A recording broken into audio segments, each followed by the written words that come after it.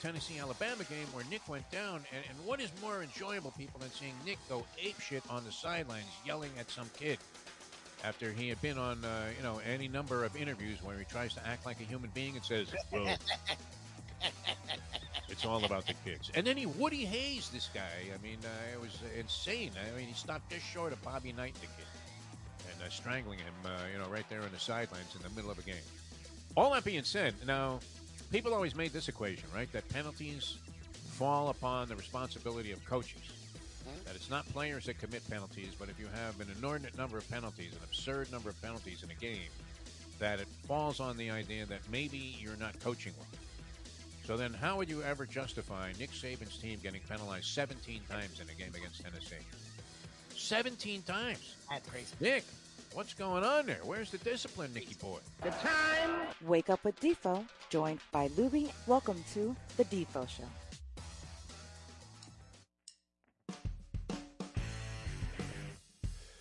All right, Lubie, I'm not sure I can do this anymore. I don't know that I can sit here and try to entertain people by talking about the sporting world in some kind of funky fashion as we have been for 12 years. I'm not sure I can subject you to what's happening, the abuse that's taking place on this program, because to tell you the truth, people, and, I hate to say this because, I feel a deep love and respect for all of you that have followed us into this format and this platform, but I just can't let myself be objectified any longer like this. You, Lubie, I mean, do you not feel completely objectified? Women are staring at you as if all you were was a giant Jewish schlong. Well, I guess that's a bit of an oxymoron. All right. I don't know that I can pull this off. Immediately getting into Jewish dick jokes. All right, we apologize, man. I'm looking at this Meghan Markle stuff, and I'm just fascinated by it, that anybody could go on a show where your job is to look as gorgeous as the other 24 girls on the show. And, let's face it. I mean, that show wasn't all that appealing in terms of its excitement level. The concept was kind of lame. Okay, you pick a suitcase. All right, that wasn't a good one. That was it. Howie Mandel, was a weird guy and, kind of made for an interesting host for that show, but the real fascination was how hot are these babes? Honestly. Okay, so you take a job as being one of those babes. What are you expecting?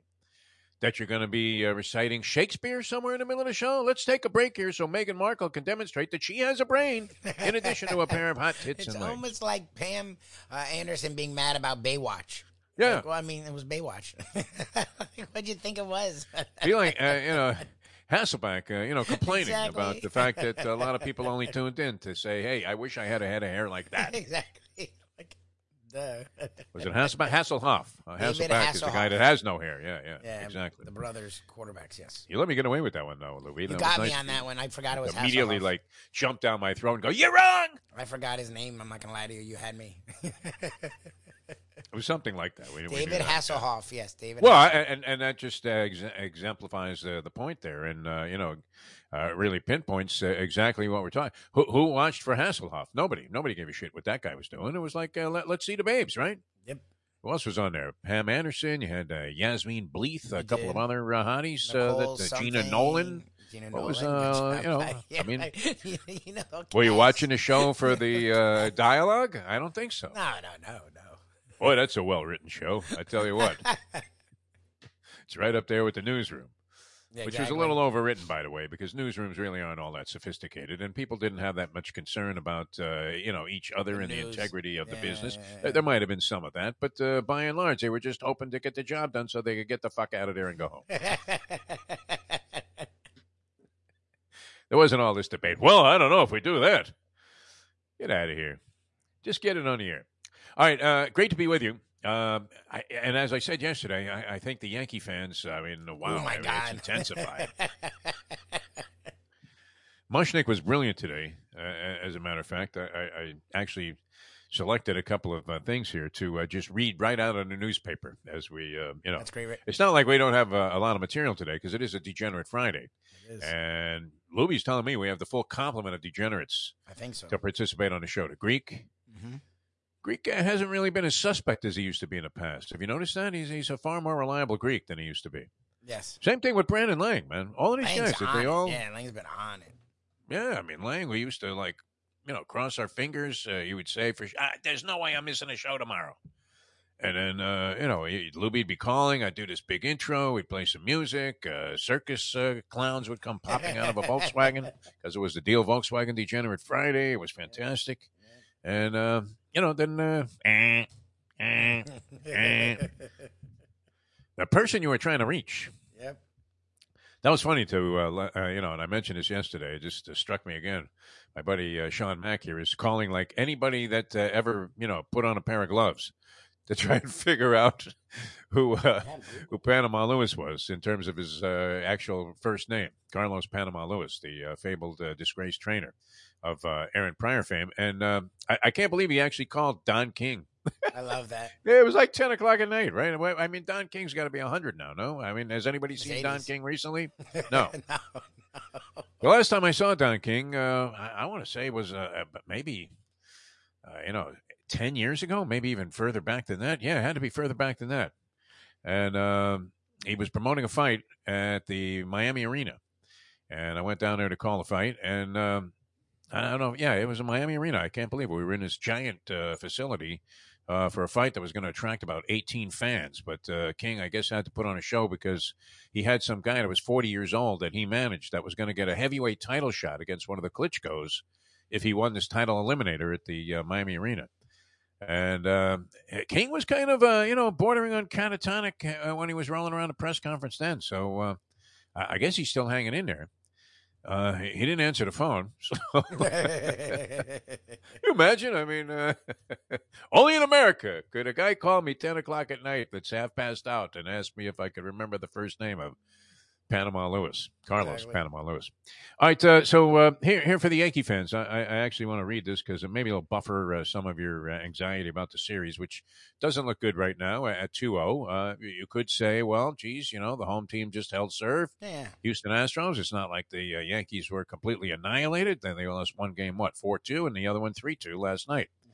However, once again, Lubie, what was, at the very foundation of the Yankees' frustration and defeat, their own inability to put the bat on the baseball. Yep. I had to get that. That was actually my egg sandwich coming up that I made. That had nothing to do with like trying to imitate an umpire calling a strike. 13 more strikeouts last night, which actually is, manageable number, is it not? That means that they put 14 of their outs in play. I do remember this distinctly. And it was emphasized from, I don't know about T-ball. I mean, we were unaware of words like productive outs and what that would imply. But did you not hear that terminology as you were a young Lubie playing second base there for the Plantation Peanuts or whatever the team was that you were playing for?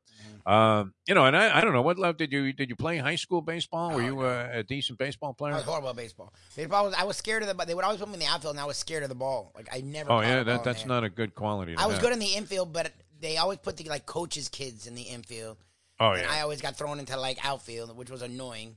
And I was. You weren't the fat kid in right field, were you? I was thin. I was always tiny, but I wasn't good. My mom always makes fun of the fact that I would play in the sand. But I played until I was 14. I played a long time. I just was not good at baseball. Like baseball, I was good at other sports, not baseball. Horrible. I just remember this. I mean, it's not like I played for that many coaches there, but at the Cuse, we had what? We had the buzzard, Andy Monkish. He was the coach of the varsity, and a guy named Herm Card was the freshman coach, and I had much more contact with him because by the time I got to the second year of the program, I knew the program was going to be disbanded, and so there really wasn't much reason to pay attention to whatever regimen Andy Mogish had outlined for you. Although I didn't mind doing workouts back then, right?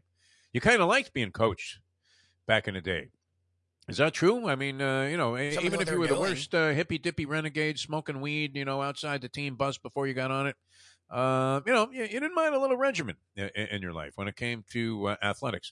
But the term that was always popping up throughout any time that I played baseball and was listening to any coach or anybody spieling on, a color analyst maybe on TV saying, what you want to do if you're going to make an out is make a productive out, okay? You got a guy on third base, what's a productive out? You hit a fly ball, knocks in a run. Yep. You got a guy on second base. What's a productive out? At least you tap one to the right side. There's less than two away, and you at least move the runner to third. So there's a chance that he could score on something squeamish there, like a pass ball or a wild pitch or any kind of fluke play. You want to make productive outs. Isn't that part? You're hearing to be station to station baseball where, and the Dodgers used to operate this way back in a heyday. Of course, heyday was like in the 60s when they were playing this style of ball. I don't know if it will work today, right? Maury Wills, who just checked out, he'd get a walk. He'd work a walk after an 9-pitch at bat, steal second, get bunted over to third, and then come home on a squeeze play. Productive outs. That's what it was all about. So you're not making any productive outs if you're striking out 30 times out of 54 outs in 2 games. Bingo. You're not putting the ball in play. I mean, and now I saw our buddy Joe Casal. I have great respect for this man because he's a very passionate fan and articulate and has been involved in the sporting world for a long time. And he's screaming, again about the Yankee lineup and Aaron Boone. And in particular, in question throughout the season, throughout his managerial stint there with the Yanks, is Aaron Boone's apparent and seeming mismanagement of the bullpen. Okay. Which you have to look at this and maybe think, too, not to defend Aaron Boone, he probably is a buffoon when it comes to this. But, their bullpen isn't that great. Yeah, the bullpen's, it's like the whole thing with Mattingly. Eventually it wore out because they weren't getting better, but it wasn't on Mattingly. I never blamed Mattingly. If you don't give them, it's like the Parcells thing. Well, if what you are don't you give going them to the do? right groceries, what dinner can they make? Like if it's baking soda and stale bread, you're not going to get filet mignon out of that. Like that's not happening. You're managing a lousy squad of players, and so if you mismanage them on top of that only exacerbates the situation. Yes. But okay, so here's what Mushnick has to say. I'm sorry, but I still don't get it. While we can be thankful that Aaron Boone is not an air traffic controller. Good line there. That sounds Mayo-esque, doesn't it? That's very funny. Yeah, he's hardly alone. Thanks to analytics, Seattle's 1-0 18-inning elimination loss to Houston in the ALDS was, rather than an intense, unforgettable game, an insufferable 6-hour, 22-minute drag. Because the Mariners tried to hit a home run on every swing, they produced only 7 hits and struck out 22 times. Oh, Jesus. This is tough to watch, right? Seattle lost a big lead in Game 1 when manager Scott Service, and this was an atrocity, needlessly replaced 2 effective relievers with 3 who then subsequently got walloped. In Wednesday's Game 2 loss to the Padres, Phil's manager Rob Thompson pulled reliever Connor Brogdon after he had a 1-2-3 2-strikeout inning. He then tried to improve on perfection, bringing in David Robertson, who quickly got clobbered with 3 hits, including a home run. They all do it, right? Always. It always happens. This cookie-cutter formula, non-Earl Weaver-esque managing style, just it's a recipe for disaster, right? I mean, why not just write out instead of the scorecard, just write out your own epitaph as a manager?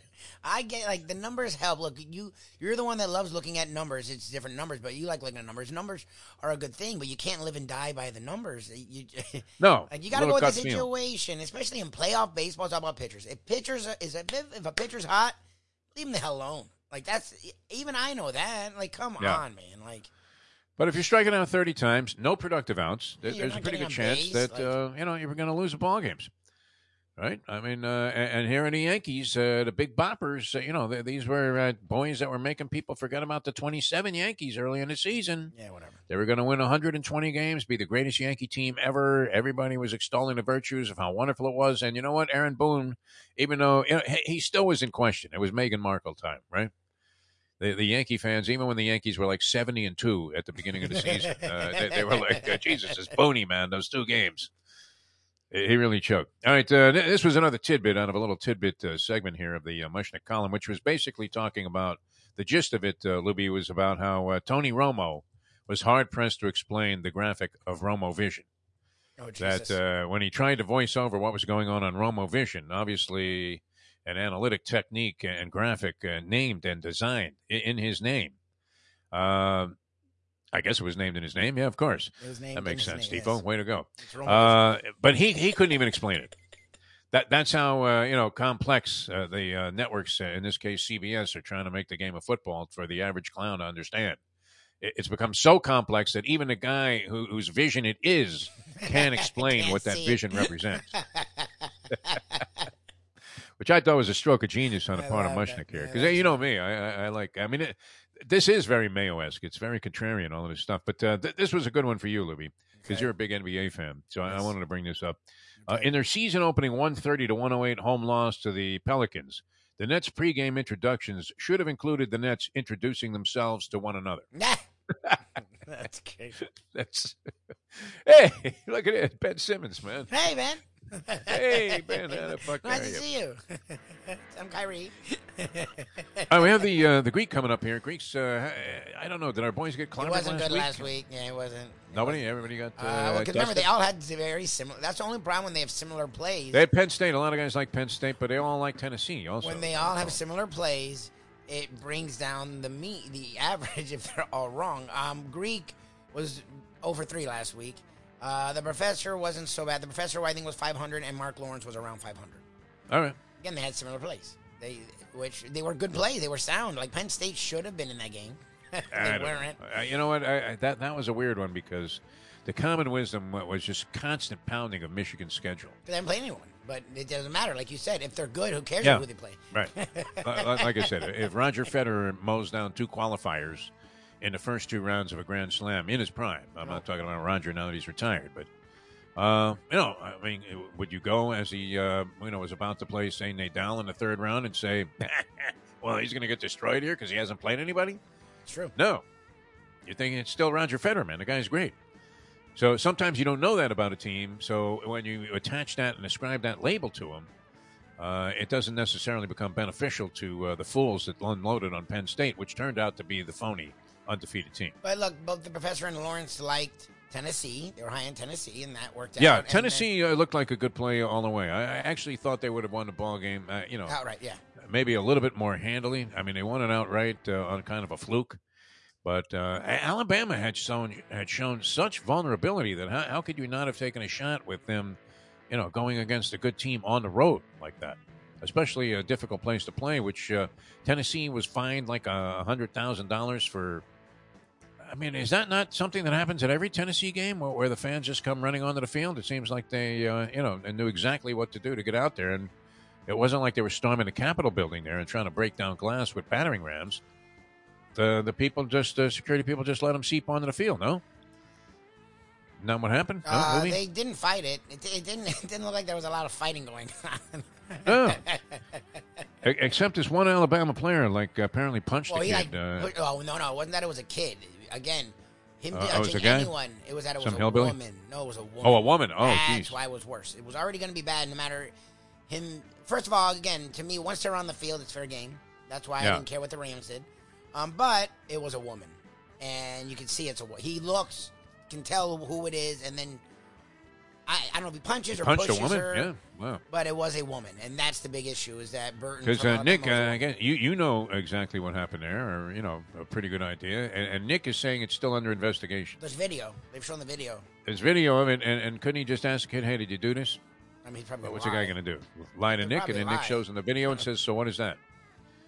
But Nick is, they're investigating. They don't know what to do with this He situation. doesn't want, he needs the kid. His receiving core is not what it's been the last few years. He doesn't have 3 first-rounders. Burton kid's a big part of his receiving core. He needs the kid, and he's pulling a Nick Saban. There you go. So, I'm surprised really that they haven't expedited the expansion of the college football playoffs to include whatever number ranking Nick Saban has. Yeah. If he's 17 playoffs, right? Who cares if it's an odd number? Listen, you tell those television networks, right? They're going to show this game. We got to get Alabama on TV. All right, we're going to get the Greek coming up here in just a sec. The professor with the big board. I wonder, could he have a big board of Meghan Markle's complaints? I'm sure. Greatest complainers. I'm sure he definitely could. You're a princess and you're pissed, right? Whatever. They're pampering you. I mean, your every whim is answered before you even. There was a case where you could have thought to just unclassify documents and they would become unclassified because whatever it was that she was, thinking, they already had an answer for, right? As they were prepared for all situations, whatever whimsical direction she wanted to go in, they were ready to accommodate her. But I guess that was some form of objectification, Lubie. And I'm tired of it myself. I really am getting a little bit tired. Yes, I feel it. I feel the No eyes. doubt about it. The eyeballs. Let me tell you about Hialeah Park, man. What a great place it would be to be, They can as objectify me you can anything. punch away on the ponies there in the champion simulcasting room. You can go Mike Mayo, put a disguise on there, look like Groucho Marx, roll into the poker room, and everybody go, "Hey, Mayo, how come you look like Groucho Marx today?" Because they're onto you there at Hialeah Park. They know exactly what's going on. Exactly. It's a great place to play because you're among people like yourself. And that's part of what makes it great. I go to other casinos. I go to the Island Casino. It's close to my house. Been floating around down there at the casino at Dania. And not to knock anybody else, but you don't have that vibe there. I mean, it's a distinct, It's very different. and favorable difference when you go down to Hialeah Park. It's just different. So if you want to take part in that and you want to have some feeling, I mean, what is life all about except feelings? You got to feel things, man. You got to let go. You have to experience things. I mean, if you're out there in the world, you want to have fun. You don't want to be going around hanging your head like some schlep, worrying and complaining about the price of seltzer or whatever else that, could get under your skin and almost ruin your day and your psyche. I use that as an example, but we're all guilty of it. I don't mean to pick on Mike Mayo. You sure? No. Seems like easy. It's one of the fine pieces of like comedy that low-hanging we've come fruit. across. Yeah, some old lady going, "Can you believe this seltzer?" Yeah, the old lady's mad at him. No, you're saying she agrees. I don't think she agrees. Even the old lady would be like, "Dude, it's Yeah. seltzer." No, we don't even want to explore that anymore. I mean, I know. that subject should be taboo. It really should. I don't know why I got into it. It's just so easy. It was just, the example that popped into my head He keeps doing of, it. But it is of kvetching. you don't feel about price gouging at Hialeah. I will say that. No, We were there for the no. Derby, and a lot of time events still jack up prices. So I forgot what prices were there because I hadn't been there in a little bit. And the professor and I got drinks, and they said the bill, Yeah. and I was like, okay, no, it's 2. I think we got 3 drinks. It's 3 drinks. They're like, yeah, that is 3 drinks. I'm like, what? I was like, I think Yeah. they forgot our drinks. No, I mean, who wants to get whacked for like 18 a pop on a drink? Look, you understand in certain situations that you're going to get ripped off, but casinos here, they're not as quick with the complimentary drinks, right? No, you don't. Boy, that's a nice drink. They'll tell you that, but then they'll charge you $9 for it. Exactly. Yeah, that's as far as it goes with the complimentary. But it almost feels like you're getting complimentary food and drink, and in many ways and cases you can if you have the player's rewards card. Because I get a player's card the minute you come in the door there. I always say that, but you can take advantage of it. And then if you're a big shot, actually Mustang left her card down here because we were trying to make arrangements for a little casino junket. And I could, if I had one of those, it's like a super duper double platinum. I play a lot of slots, Mustang special. They would have a similar card for the Mustang with equivalent rewards and all of the great amenities that go along with it. So they do a great job on that at Hialeah Park. You're going to love the atmosphere. Weekends are up till 5 a.m. So tonight, 5 a.m. Post time to get in is 9 a.m. this morning. Repaved the parking lot, with bright lights. That's a really nice thing in a casino here locally because you don't have that everywhere. But they want to make sure that the patrons feel comfortable and safe every time they visit and have a lot of fun every time they visit beautiful Hialeah Park. All right, coming back with the Greek here in just a sec. Then the professor with the big board and his college football plays. Mark Lawrence later on from PlaybookSports.com. I was dabbling in a little Mark Lawrence Cup of Joe. He calls that newsletter that he puts out every day. Nice little capsulization of a lot of different degenerate philosophies and things, and some plays on there. It really is great. So we'll have Mark on the show, and then Mike Mayo, the Gambling Gourmet, later on as well. I'm Jeff DeForest. He's Mike Lubie Lubitz, the Defo Show on a Degenerate Friday. And back with more in a moment. Now that. It's 7:24. Hey, folks, Tony Segreto here. Let me ask you a question. What do you look for when you go out to eat? Good food, obviously. Friendly atmosphere, not too loud, but good energy, reasonable prices, and a place where you feel comfortable. All those ingredients, no pun meant there, are hard to find unless you're talking about the Texas Roadhouse. You see, they encompass all of those attributes. Really, really good food, amazing atmosphere, good for a family, good for a date, or just a night out for yourself, and prices that will make you extremely happy. Their ribs unmatched, steaks hand-cut every day. Everything, and I mean everything, is made on site, including their incredible bread. It's the one day, folks, that you can forget about low-carb diets. Trust me when I tell you, Texas Roadhouse, your restaurant, your destination when you say, where should we go and eat tonight? From the newly renovated sports bar to the beautiful bayside views captured at the Tiki Bar, Jimmy Johnson's Big Chill has it all. Located at mile marker 104, the Big Chill also offers waterfront dining while experiencing breathtaking sunset views of the Florida Keys. It's simply the hottest spot in the Keys to cool off. That's Jimmy Johnson's Big Chill at mile marker 104 in Key Largo. For more information, call today at 305-453-9066. Mr. Pentangeli, were you a member of the Corleone family? Did you serve under Capo regime under Vito Corleone, also known as the Godfather? I never knew no Godfather.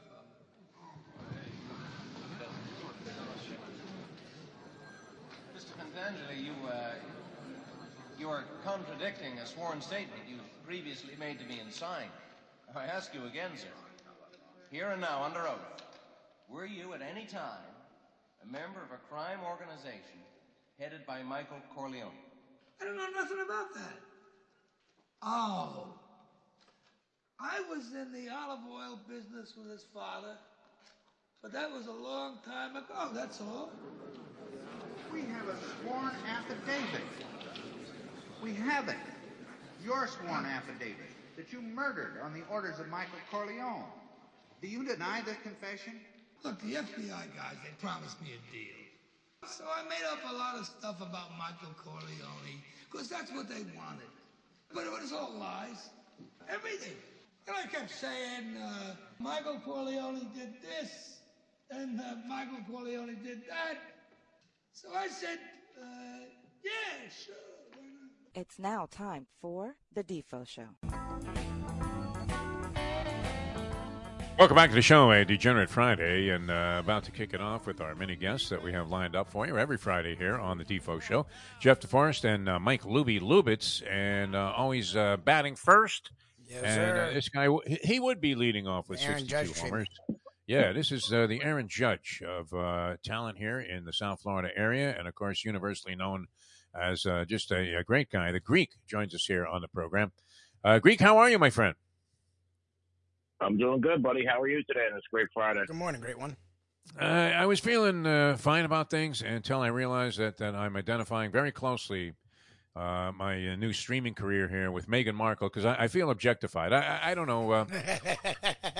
You feel like women have just cast you into a role where you're just an object, and they don't respect you for your brains and or your acumen to be a great person and help somebody enjoy life? That's why I pay them.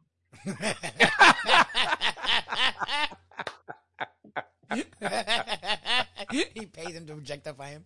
That's about right. Greek, I think of all the years I've known you, that was your best line ever. I believe that. I asked her, I was out with a girl the other night, and I asked her if she ever got paid for sex. And she goes, "Are you crazy?" I said, "You want to start?" That's great. So you're helping people launch careers, exactly. Also, with your degenerate lifestyle. Careers. All right, you're in good spirits here, Greek. That's good to hear. I mean, we didn't do too well last week. We had a couple of guys go 500. Lubie tracked you at like 0-3. I hope maybe you had some other wagers out there. I don't. Did you go in a contest, that Westgate thing again this year? Yeah, he did Westgate. Circuit, yeah. Circuit. I started off Circuit. bad last couple of weeks. Yeah, last weekend was sex change weekend. It was a bad weekend. But that's why you got new weekends in life. Exactly. All right. So how you feeling about this week's card?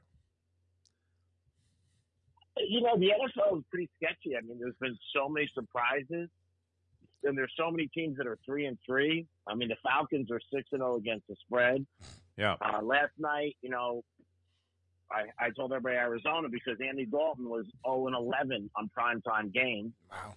And Hopkins was coming back for the Cardinals. But those little trends, I do like those. And a couple of weeks ago, Wentz was on Thursday night, and he was 6-0 on Thursday night. So sometimes those little trends do work, and obviously sometimes they don't. But I think the NFL has been helter-skelter. All the teams, you know, who would have thought the Giants and Jets be winning and covering? Nobody. And then you got 9 teams that are 3-3. So and the Falcons are 6-0 against the spread. Yeah, and surprisingly now we're winning outright as they did last week. So they've and that was a team that you had like no regard for whatsoever. You're thinking Marcus Mariota, you have to be kidding me. I mean, this is a year where they clearly are throwing in the towel. They let Matty Ice go to Indianapolis, which turned out to be unfortunate addition by subtraction for the Atlanta Falcons, and they've been a big surprise. And like you said, the Jets. I mean, everybody had them at the bottom of the division. That they've sort of resurrected some hope that maybe they're going in the right direction. Who knows? And the Dolphins, who looked like a juggernaut with their first 3 wins, all of a sudden find themselves hard pressed to win a ball game. And maybe, and I don't know if they're in dire straits, but would this not be a very pivotal game for them up on Sunday night against the Steelers, a team that appears to be more than beatable, although they just knocked off the Buccaneers straight up. Yeah, I mean, you never know. I mean, teams in the NFL that go 5-2 end up making a playoff 75 to 75, 5-2. And the Jets are 4-2. Yeah. I mean, it's crazy. I mean, you just don't know. And Tampa, like I said, but Tampa's had a lot of injuries. I mean, everybody wants to go to Brady's divorce. That doesn't have anything to do with it. Their center's out. Their guard's out. They lost Evans. They had Goodwin. Gronk retired. It's not the same team offensively. And that defense that was so stellar is letting up some points. But, like I said, it's a helter-skelter year in the NFL. It really is when you look at the games and what happened. And I know Vegas and Jersey and everywhere where they're taking action, they were crushing it. Like last week when Tampa Bay lost, they said they were in 75% of parlays, money line. Wow. So, big upset. Yeah, I had a friend that we track. He actually posts these tickets on Facebook, on his Facebook page. Had a 50 dime parlay. He hit the other 2 games. It was 50 dimes to win like 120 or something. This was a money line parlay with 3 big favorites. And the game he lost was Tampa Bay. And can you imagine? He saw Brady dump that pass into the ground there on the 2-point conversion because you had a chance after getting annihilated the entire game, which is what's so great about degeneracy and why all of us are sick.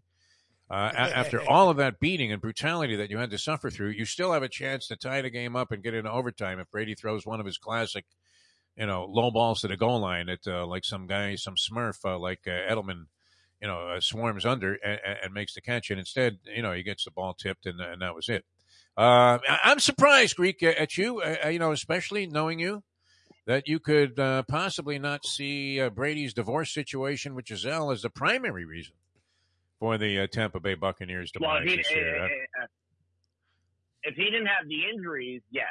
But the injuries mean a lot. If he has no line, that's how he lost those 2 Super Bowls to the Giants. They just sacked him.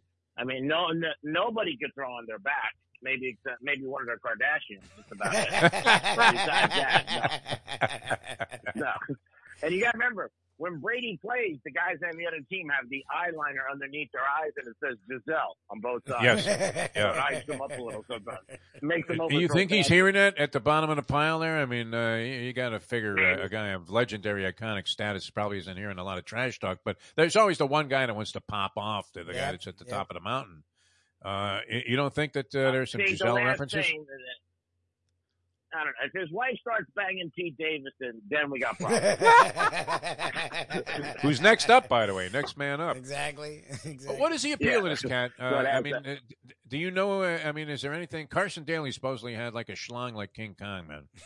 And is that the story with Pete? What's the deal? I mean, what is the appeal of this cat? Not funny. I mean, he gets a lot of tail. I don't know. He's hard to look at. You know me, I'm a face guy. And, I don't know. He's tough to look at. I mean, if I see Pete Davidson walking down the street, I give him $20 and I tell him it's going to get better. Exactly. He looks homeless.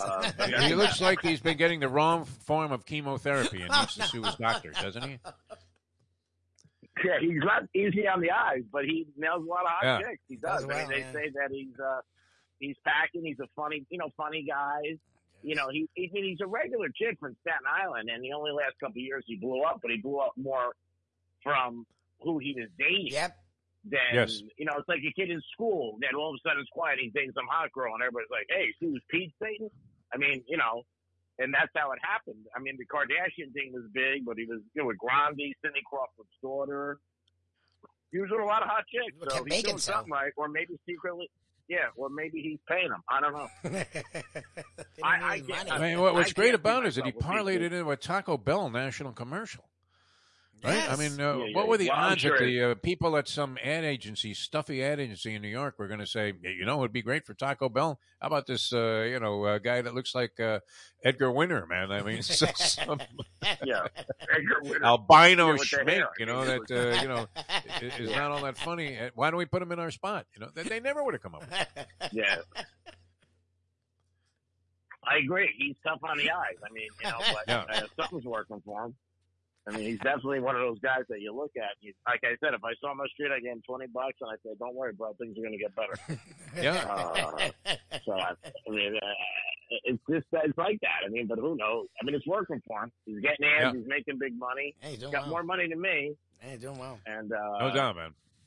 But again, like anything else, he bought in on a Staten Island ferry boat that they were going to, go ahead and trash. It was going to be a reef, and they bought it to become a comedy club. My dad always said a lot of things. One thing he always said is, and this is what happened with this kid too: hang with people who drop dollars, not change. And he's in with a lot of big timers, and you know what? Doors open. You know that. That's life. I mean, and this one knows that one, and the next thing he's got a good personality, and he gets a break. God bless him. He's doing what he needs to do. Do I wish I was on that Taco Bell commercial? Of course. Well, obviously. But right now, it's just fun. Seemed like a pretty easy gig, didn't it? You walk in, you have like 2 lines. He doesn't say for anything. a couple of $1 million. That's nice, man. I mean, Shaq is willing to put Icy Hot on his armpits, just to make that kind of dough. All right, what do you have for us this week, Greek? I mean, give us the money balls here. I mean, we want to make some cash. College, Penn State -4 Saturday. All right. After their big loss.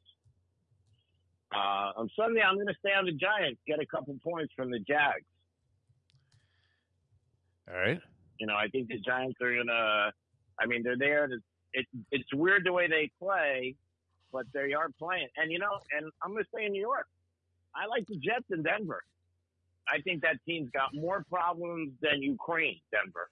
They are just say a lot. Yeah. You couldn't use Pelosi. Russell Wilson.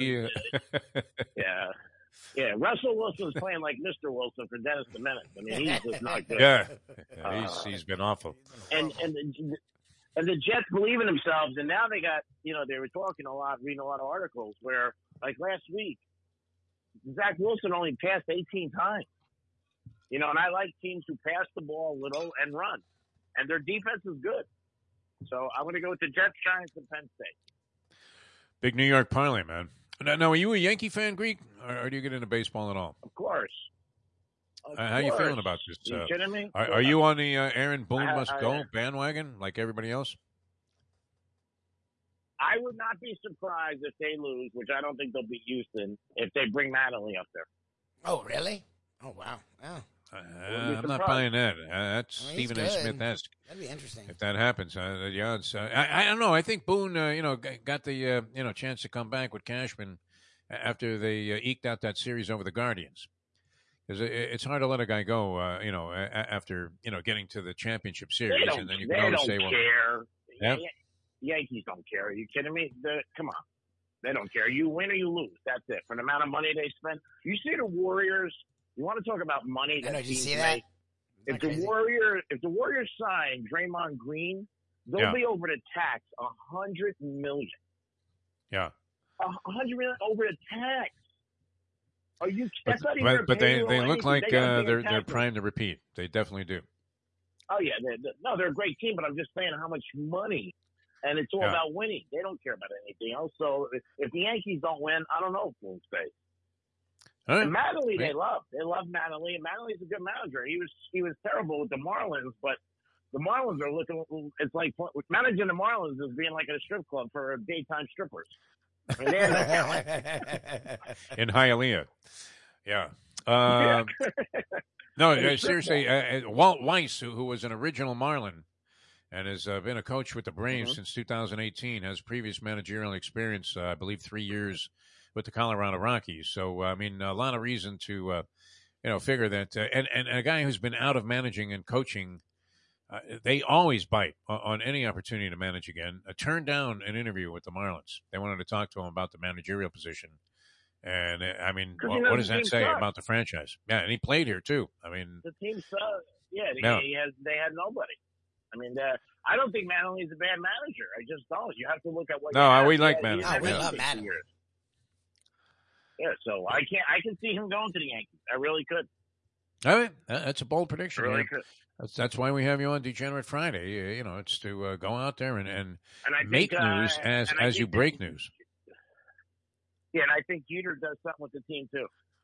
Oh yeah, wow. To what capacity? Yeah, because lately he's been around the stadium doing more things. He said he'd like to get in the organ. I don't know if he would replace Cashman, but I could see him doing something down the road, taking the GM role. Well, it wasn't like a lot of what he did worked here. If he was responsible for some of these maneuvers. Unfortunately, all predicated on hope and young pitchers and guys that just didn't, rise to the occasion, with the exception of Alcantara. Maybe you might see one of the, other guys develop, but a lot of them have developed on other rosters, the guys that Jeter dealt away. All right, Greek, always a pleasure, my friend. I can feel the Yankee fandom coming through here. I really can. I mean, you've thrown in the towel in a series. It's over. Oh, yeah, they're not beating Houston. I hate Houston. I hate Houston more than I hate Boston years ago, but I hate Houston. Yeah. That team sucks. I hate them. I hate Lubie, Sippy Sam. I hate him. They're cheaters. Major League Baseball lost so much respect for everybody when they only suspended those managers for 1 year. Yeah, it was crazy. And then the next year, they both signed $1 million contracts. They should have been out of baseball for 5 years or 10. I mean, they all cheated. Yeah, they were in on it. I'm sorry. And they should have took the crown away from the Astros. Yeah, they don't do things like that in Major League Baseball. No, they don't punish. What do you mean? The players weren't even punished. The players were the ones doing it. Yeah.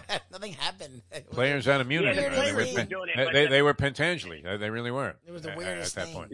Yeah, you're right. And the players were doing it, but the coaches knew too, and they're the managers. So it starts 100%. With the top. In any organization, Lubie, you know that. You can't let I didn't know. Of course you knew. Well, duh. You're the manager. You condoned it. Yeah. I mean, there's got to be some credibility. You lose that. It's one of the reasons why baseball has so much problems with the kids today. But, God, you guys are busy. I got to get a manicure, and have a great day. We love you, Greek, man. All right, Greek. Good stuff. Greek. See? He doesn't mind being objectified. No, he pays him to do it. If that was all we did on the show today, that would be plenty. But we have a lot more to cover. The professor's coming up. That's always a lot of fun. Yes, sir. And, of course, we also have Mark Lawrence of PlaybookSports.com, Numerology Plus, and always giving out the dogs. And then Mike Mayo, the Gambling Gourmet, who's already weighed in on the chat line here. He's saying that the seltzer topic has gone flat. I agree with you, Mike. It popped into my head. It's tapped out and it's gone flat. Ha ha. Oh, that was a good one. But he'll be the first to bring it up, right? He's still trying to quantify how much he's paying by the ounce now that he's discovered some discount seltzer place. Which, what is it? Did he find a place that only sells seltzer? One of those. Goes to some warehouse there by the Nobo Brewery, and there's one around the corner there where they just sell seltzer right off the truck. No middleman. Off the back of a truck. It fell off the back of a There's truck. Mayo. Well, I'll take 4 cases. Yeah. This way, I tell you what, how many ounces in those cans? 12? All right, so if they're... the fucking guy has a calculator out, man. It's unbelievable. That'll stick it to those people at the Hard Rock. He really is like your mom. When your mom would pull out the coupon, it was 2015. It was from 2009. When these people are clubbing seals, they don't care about the previous seal. They just move on, right? I mean, it's sad, but when you're getting clobbered like that at a bar, I doubt that the Hard Rock has reconsidered its pricing as being absurd. No. I was just there. It's absurd in all categories. What are you talking about? It's nuts. What do you mean? So we were there. Used to go out there to buy cigarettes for like $0.25 a pack. And now, look what's happening here. We're paying $20 for a soup. Pretty much. Exactly. There you go. All fueled by degeneracy, right? All fueled by your desire to separate yourselves from your money, which I'll be partaking in later on today. Obviously. Yeah. I mean, with Keelan going and Belmont and Aqueduct. My theory yesterday, I had a play for would have been $70 or something like that. Would have bombed out there with some chalk going down in the third race. That the handicapper in a post, who usually I put a line through his picks, but he convinced me that this horse could not lose as his lock of the day. Unfortunately, it would have unlocked a pile of debt that you may never be able to overcome if you had believed that. All right, we're going to try and steer you in the direction of some winners here. The professor, college football. What are the big games this week? There's actually a few. There's a few big games. UCLA, Mississippi. Your West Coast calling to you. UCLA, Oregon's a huge game. 9 versus 10.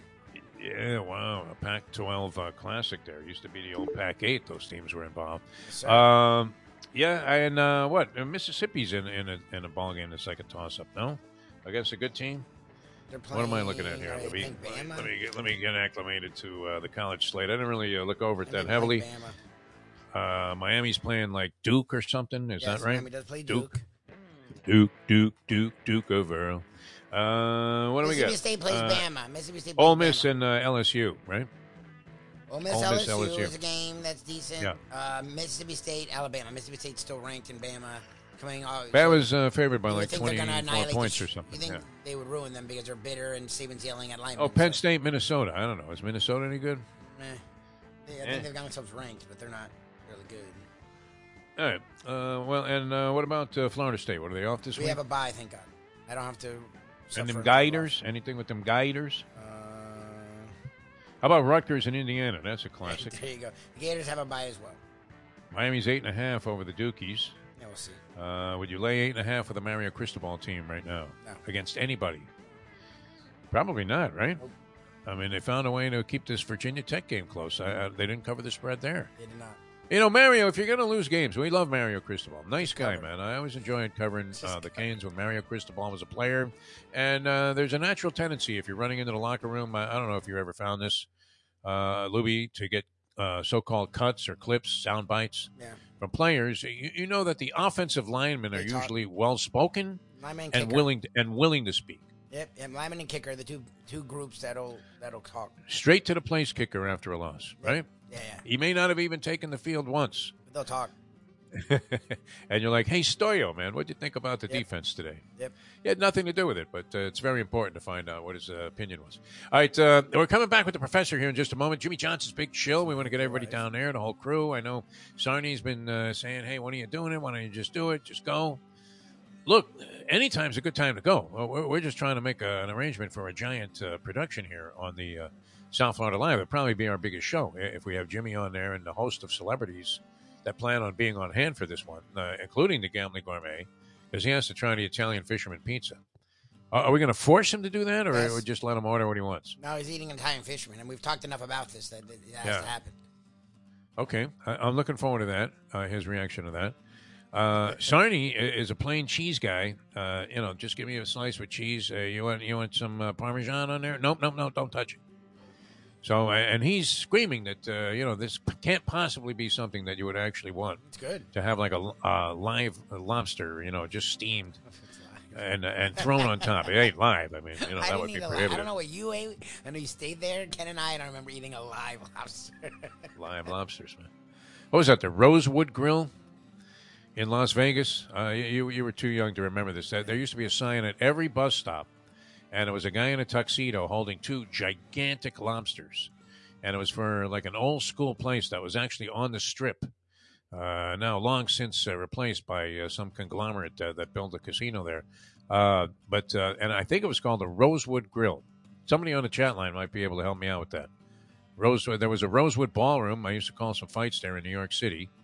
But this, I want to say, was the Rosewood Grill, or it's something right in that area with a rose in it.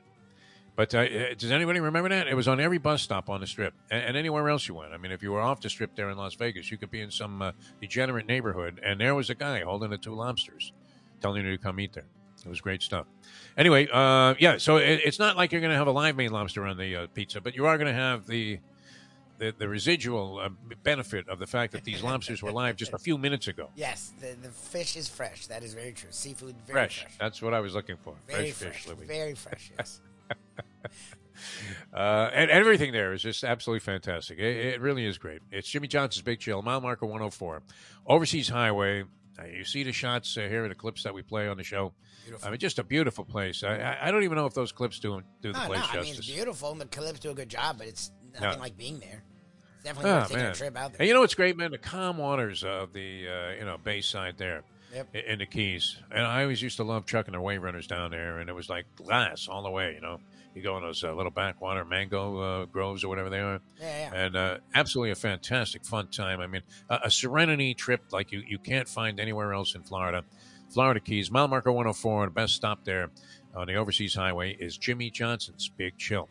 All right, we're coming back with more. The professor going to join us here in just a couple of minutes. Always a hoot with the big board. Don't know what he has cooked up this week, but I'm sure it's going to be something.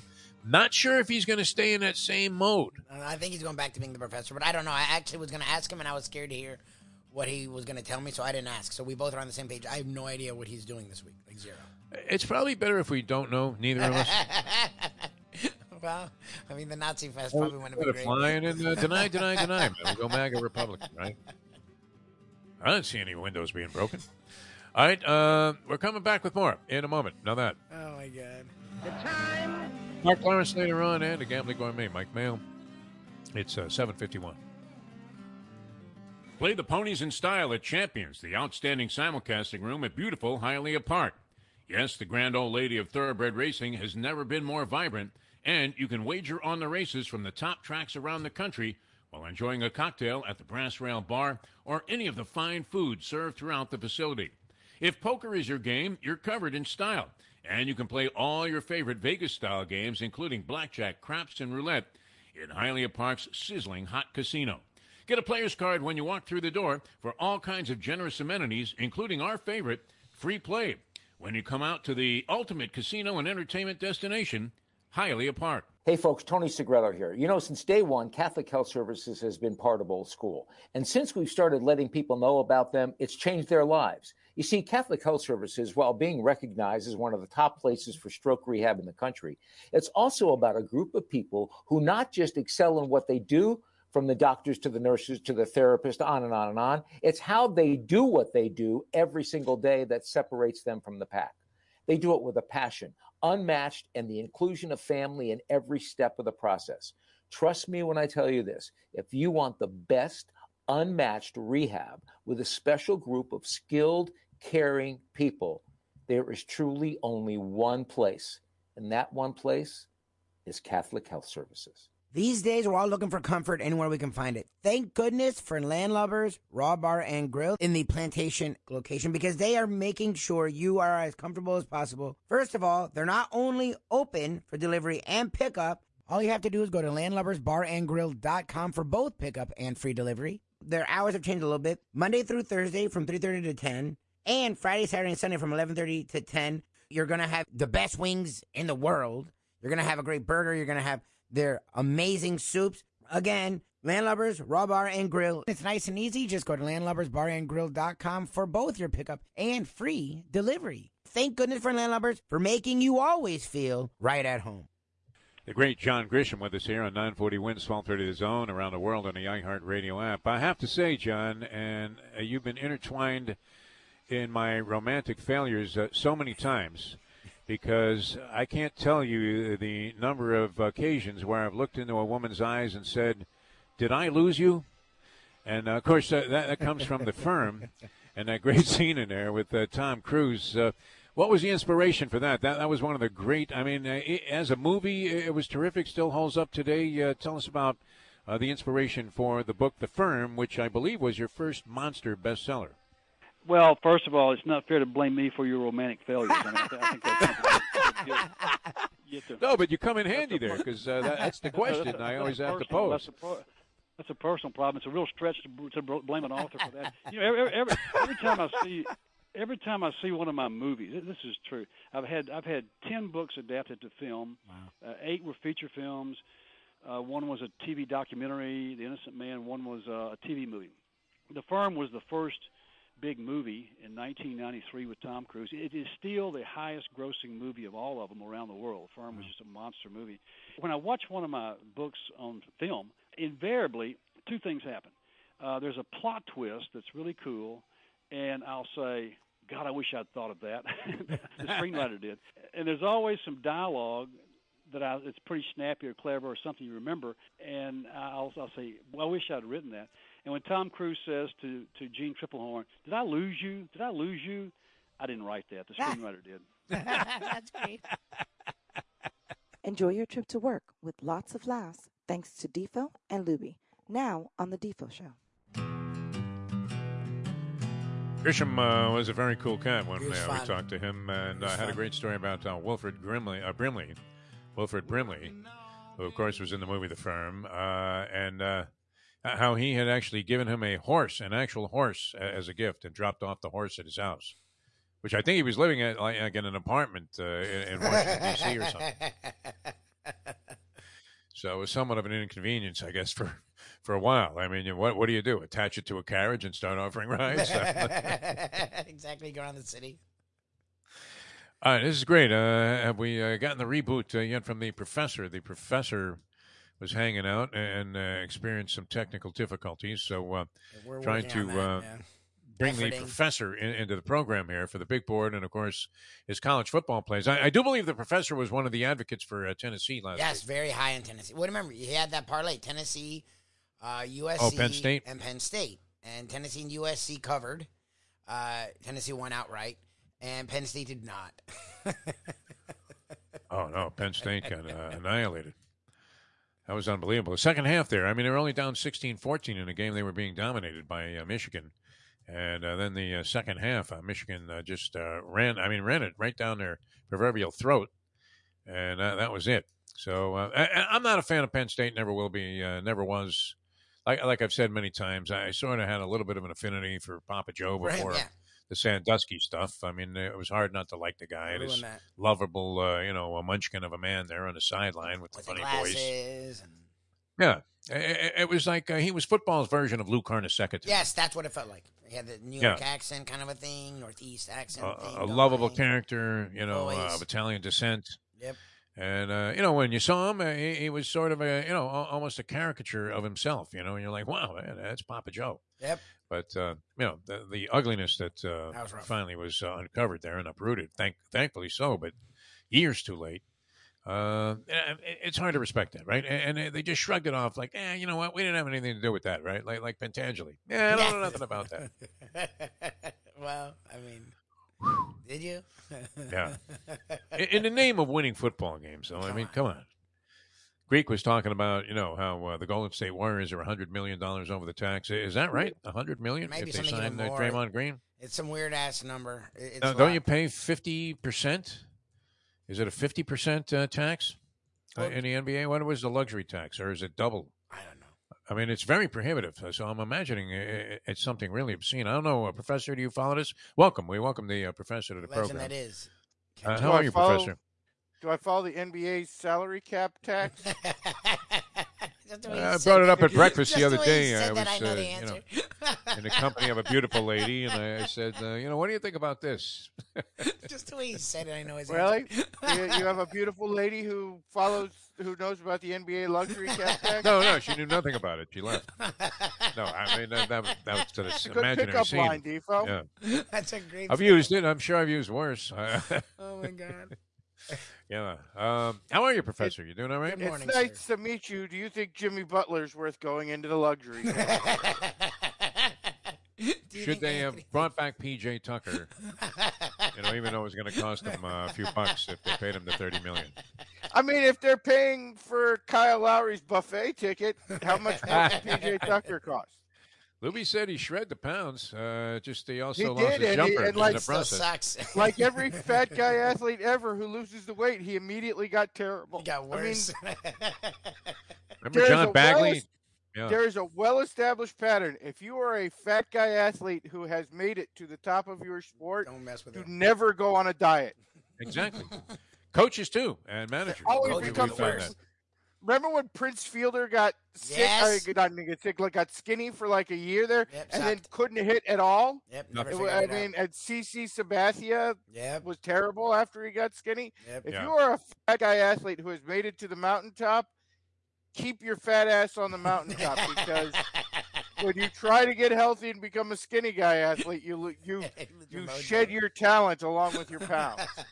Rex Ryan, I happened was with gonna say him. the coaches, it happens all the time. Tony Sperano. I mean, he goes 11-5 with a crap team and a guy that couldn't throw the ball 10 yards down the field. And Chad Pennington, and he loses the weight. Next thing you know, I mean, he's 6-10. Yeah, every year after that, unbelievable. Yeah, true. So yeah, you're absolutely right, and that's why we have great admiration for the fat guy in sports. 100%. And always pay homage to anybody that does not look the part of today's modern professional athlete.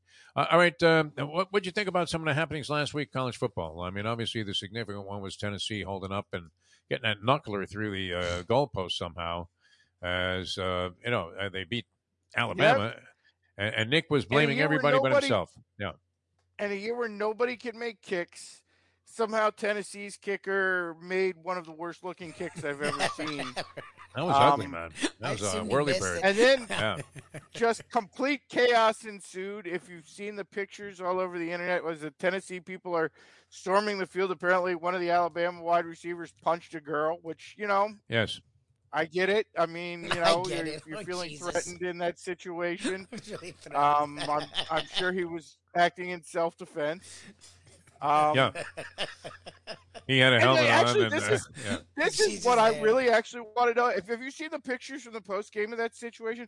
Were there people selling cigars to jerk offs as they jumped off the side onto the field?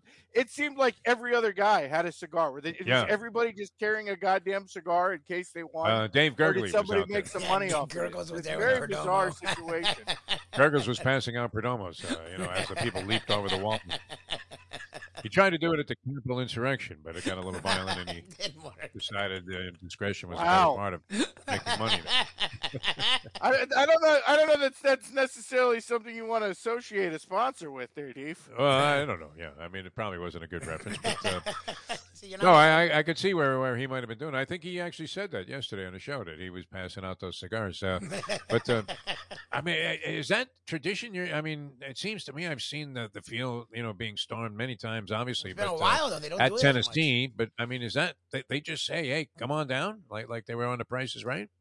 Well, I don't know if you've seen the reaction, but they were fined $100,000 by the I SEC. saw that. This is, by the way, a policy I completely endorse. Fans rush the field way too easily. Yes. And they shouldn't do it. You should act like you've been there. Like Tennessee, you won a national championship in '98. Yeah. Like, you should not be storming the field over a regular season win. But they were fined $100,000, and the school president was asked about it. He was like, best $100,000 we ever spent. Oh, God. Of course. So there you go. Apparently, everybody was into it. I don't personally. I think if you're a school that's won a national championship, you shouldn't be rushing the field over a regular season win. Like, you should act like you should expect to beat Alabama more than once every decade or two, the way you have been. But I also, and this may or may not be part of the big board, I get the instinct Alabama loses, it's a rare enough occasion that, you can celebrate. Yeah. I don't know about bringing cigars to the game just in case you do that celebrate. was weird. Yeah, why you have? I don't know about rushing Alabama players because a lot of those dudes are pretty big. Yes. So, there are elements within it that I don't necessarily approve it, but in general, it happens too often. Lubie I was a part of it like three times. I think Lubie and his fellow FSU basketball fans stormed the court like 13 times. I'm telling you, in my 5 years there, I stormed it 3 times. Like, you're not wrong. Like, once you storm it once, isn't that the storming? Like, how much do you storm a court? Yeah, now you better do it again, right? Right. I mean, isn't that what did you in ultimately? Oh no, that was the Black Panther Party. That was a protest. Rutgers, but it's similar. It was a court, people on the court, and I do not have a fondness for that. It was a sit-in. It was a know, court mascots sit-in. and people a sit-in. I don't like any protesters because of that incident. That's still. I mean, I would have to say. One thing DeSantis has done, I've approved of, where he passed that law that you can just run over protesters in your car. I was like, where was that at Rutgers 20 years ago, Ron? That's when I needed it. And of course, the classic story. That's the best. The It's professor the worst, has a big but bet it's on the best. UMass. I mean, going down No, in the on game. Rutgers, On Rutgers. No, because remember, Campy McCampy wasn't was out. playing. They're getting 28 points and they're had winning inside straight info. up at halftime. Yeah. It was a coast. He was coasting. Coasting to an easy win then. And you put a shitload on it because you could have. The way UMass was playing, you could have locked UMass in that game in that building by themselves for the second half, and they still weren't going to cover that game.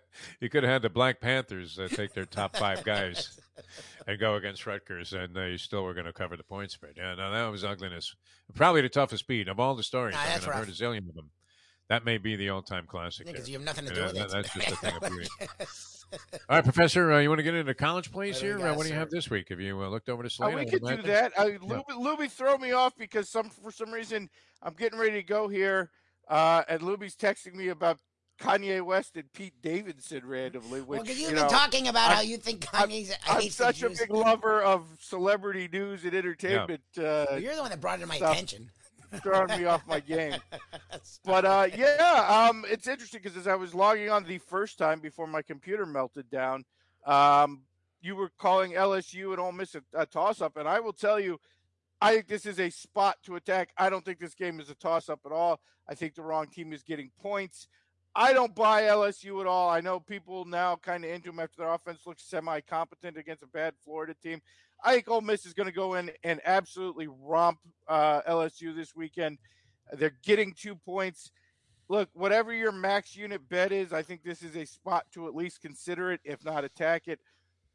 Want to emphasize here, I think probably the easiest number I've seen to this point this year, take Ole Miss, take the point, take Ole Miss money line, bet it however you want to bet it. Get your money down on Ole Miss. They are absolutely winning this game. All right, it sounds good. And I will personally, I haven't looked yet. I will be looking for reverse lines on that one. Again, want to emphasize that that's our game of the week, game of the year, game of whatever. It's our 5-star lock. We never lose, can't lose. I wish I thought you were going to offer people their money back if they lost. I wish I had a shoe to hold up before the camera so I could say it's our shoe-in of the week. Shoe-in of the week. Oh, my God. Your double seal gold wheel, platinum play of the century. All right, that's a good one. I can go along with that. I mean, I was saying it was a toss-up, more or less, just from the point spread standpoint. But I get it. And I haven't been that impressed with LSU in the times that I've seen them. They look very, very vulnerable, and they haven't been great. Obviously, the opener we watched, with a little more attention because they were going against Florida State there in that game, at the Superdome. Yes. Right now the Mercedes Dome. No, it's actually the Caesars Dome now. Whatever, that thing in Louisiana. Yes. Yeah. Which actually, by the way, started our run for this year of kickers dooming everything. Yes. Oh, yeah, kickers are a total disaster. Probably should have known this is the way this season's going to go after that opening kick. Another interesting line here involves your team, Defo, and that is Syracuse getting 13.5 from Clemson. The gambling community starting to buy back into Clemson. I'm not sure this is the right time to do it. I'm actually pretty impressed with Syracuse. Overall this year. They play very good defense, which is something we haven't seen from a Q's team in a while. They've got the transfer quarterback. And, of course, down here, everybody's looking at Oronde Gadsden's son, who all of a sudden is starting to show up on the radar for NFL teams. In a way, his dad obviously never did come draft day. Probably going to see OG Jr.'s name called there on draft day, something that never happened for Oronde himself. Getting almost 2 touchdowns, 13.5 the line sitting here. Look, Dino Babers has kind of had Clemson's number since he's been Syracuse's coach there. Beat him up there in the Carrier Dome a few years back, has played him close a couple times. This looks like a good spot to us at 13.5. Think Syracuse can compete in this game. And look, Clemson, even last week when they were total control of Florida State, didn't win by 2 touchdowns. No.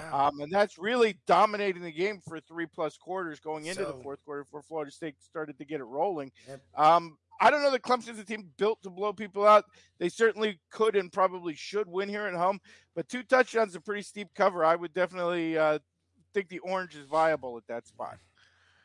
Yeah, that game last week with Clemson and Florida State, I turned my attention away from it in my personal bookmaking venture with the great Francesco. I had Clemson and was laying 5. And then, they're up like 20 points in the ball game, and it's getting late, so you're just doing every mathematical permutation and figuring I can't lose. And the score comes up, and I had to do go back and do the math again. It was like, oh shit, okay. They won by 6. But it was a lot closer than I thought it was going to be. Yeah, what the hell happened? I'll tell you what, it was a great cover. I mean, and maybe the toughest beat anybody could have taken.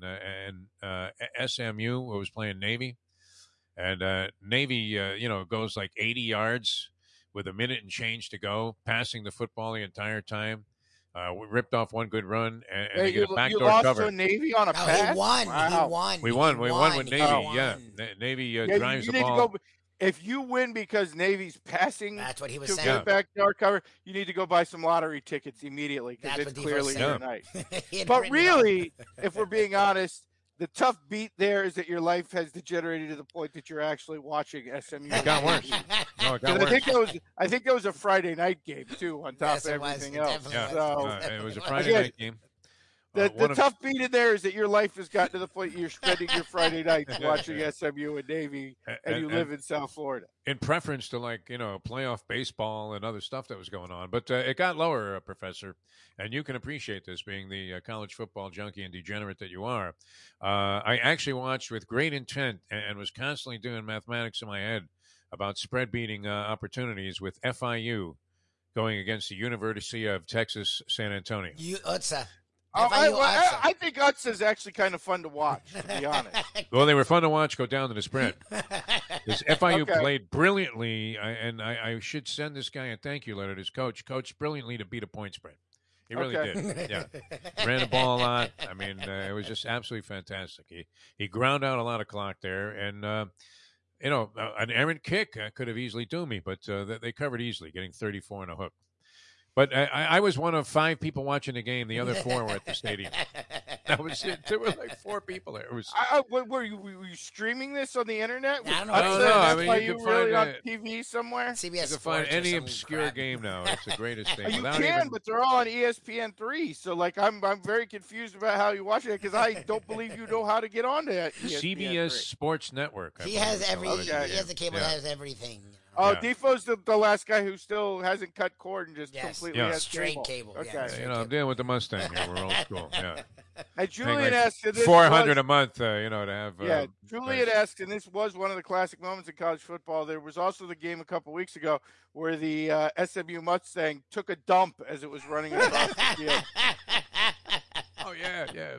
To the mascot's credit, it never stopped. It just took a dump while it was kept And trotting. And I believe they had to pause the game for like 15 minutes because there was shit on the crap field. was everywhere. Yeah. And they didn't have horse crap cleanup equipment just readily available on the sidelines. They had to go somewhere in the stadium and find containers for the horse crap. They solo paused cups. that game forever for that. I mean, when you're following Loki around on his walk, I mean, are you taking a solo cup to scoop your stuff up? No. I got to be honest. I'm the one guy that if He nobody's probably around, I doesn't get pick away it with up. it. I'm just. Oh walking yeah, on. no, I'm right there. I with don't you. believe They're it. the Look, I worst. believe in being a good neighbor, but I don't know when a good neighbor started being. I have to carry around a bag of crap, and that's one area that I am definitely a social rebel on. I don't agree with that policy. Like it's grass. There's supposed to be poop and stuff in it. Well, and we have a church right next door to us, so it's fantastic for walking Skippy. And he leaves a deposit right there by the church, and I consider that There you go. like a Joel Osteen moment for the dog. I mean, It's fertilizer for the grass. It helps the grass. So be mean, green, be in the nature. you ever fake going down to pick it up because there's somebody watching? 100%. I Yeah. have done that. yeah. Yes, there's somebody watching. So I do the thing where I put the bag over my hand and then I reach down and then I just grind it into the grass. You grinding it? Isn't that's better? Why is that better? Because it's fertilizer. What do you think fertilizer is I'm made saying, of? but Made for of poop. you, you're now physically touching. You don't No, I feel got that the pla- karma I got the is plastic going to bag bite you. tag on the hand. Karma bites you though when you find dog shit in your shoe when you get home. Right? I mean, Fortunately, I don't have that one. And then you're cursing the guy out. What asshole left his dog Yeah, food exactly. right there? What jerk off left his shit in the. Like right by the curb. What kind of jerk off? All right. Is that it? I mean, Any you more got plays? Ole We've Miss got and Ole Cuse? Miss. We've got your cues. Again, we're going 3 underdogs this week. The third one, we're taking Kansas State coming off of bye week here. Get TCU very hot with the gambling community after a couple weeks in a row. I look for K-State to give them a very difficult game here. Adrian Martinez has become a totally different guy against the transfer. We were talking about it with Lubie a couple weeks ago. Maybe Scott Frost actually was the problem because it seems like everything Scott Frost has left behind seems to get better. I mean, look at Josh Heupel is now the number one coach in the country after following Scott Frost off at UCF. I think TCU's had a very stressful couple of weeks. Nice wins for them, but I think they've been physically taxed in both games. Now they got to go play a very live Kansas State team, giving 3 points. We'll take Kansas State in the 3. Excellent analysis as always. Good luck with the plays. People, use this input, to guide you, hopefully to great riches. But I love the passion and the conviction you have about Ole Miss. Syracuse, I'm hoping they're in the game. They don't embarrass themselves. 6-0 start, kind of nice. And Kansas that State. sounds like false humility there, Defo. I feel like as soon as we get off the air, you're going to be putting on the big puffy orange outfit.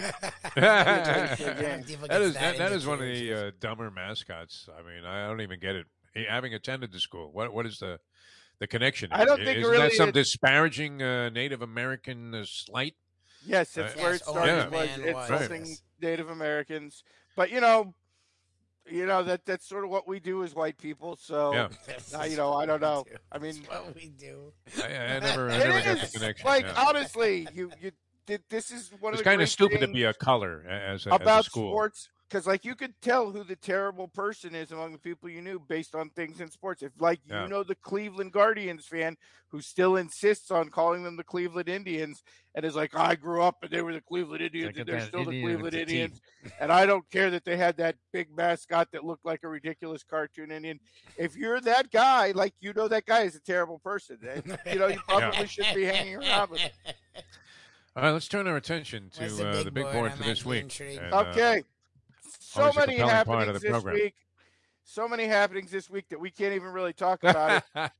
So we're just calling it the big board of week in review because a lot of shit went down this week, Defo. But before we get into that, we have a special big board announcement that I guess we really do need to talk about, and that is Russell Wilson released another awful Subway app. The worst on them all. It's so bad. And honestly, we at the big board here from now on, we're just not going to talk about Russell Wilson anymore. This is the last mention of Russell Wilson on the show. And it's just not fun to ridicule Russell Wilson anymore.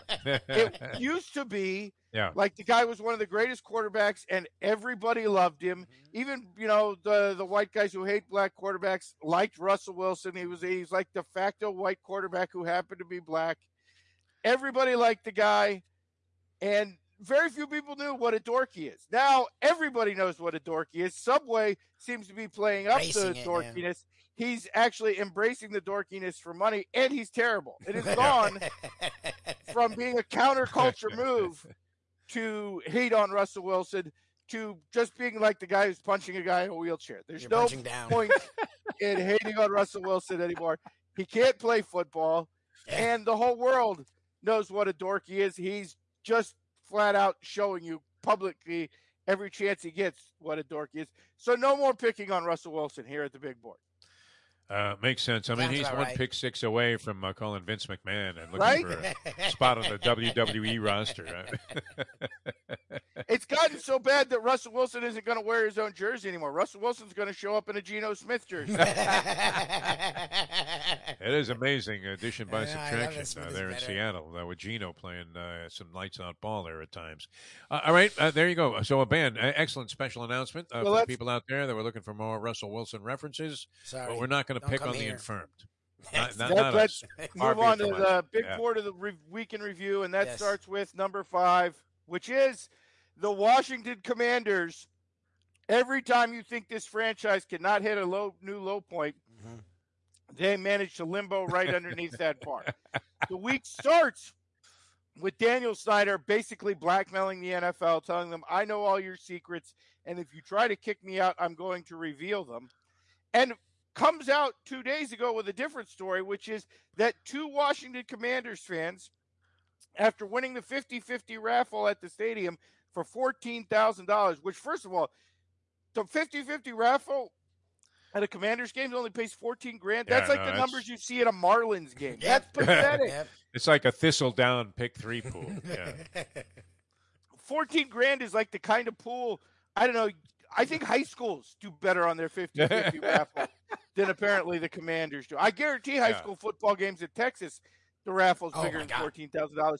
But that's not where we're going with this. The fan wins it, gets his check, and the check bounces. No, from an NFL franchise. The Washington Commanders welched on the bet for the guy who won the 50-50 raffle, which was only $14 grand to start with. Oh, my God. That's and they pocketed 14 themselves, I guess. Or I don't know. Does that go to charity? I'm not sure.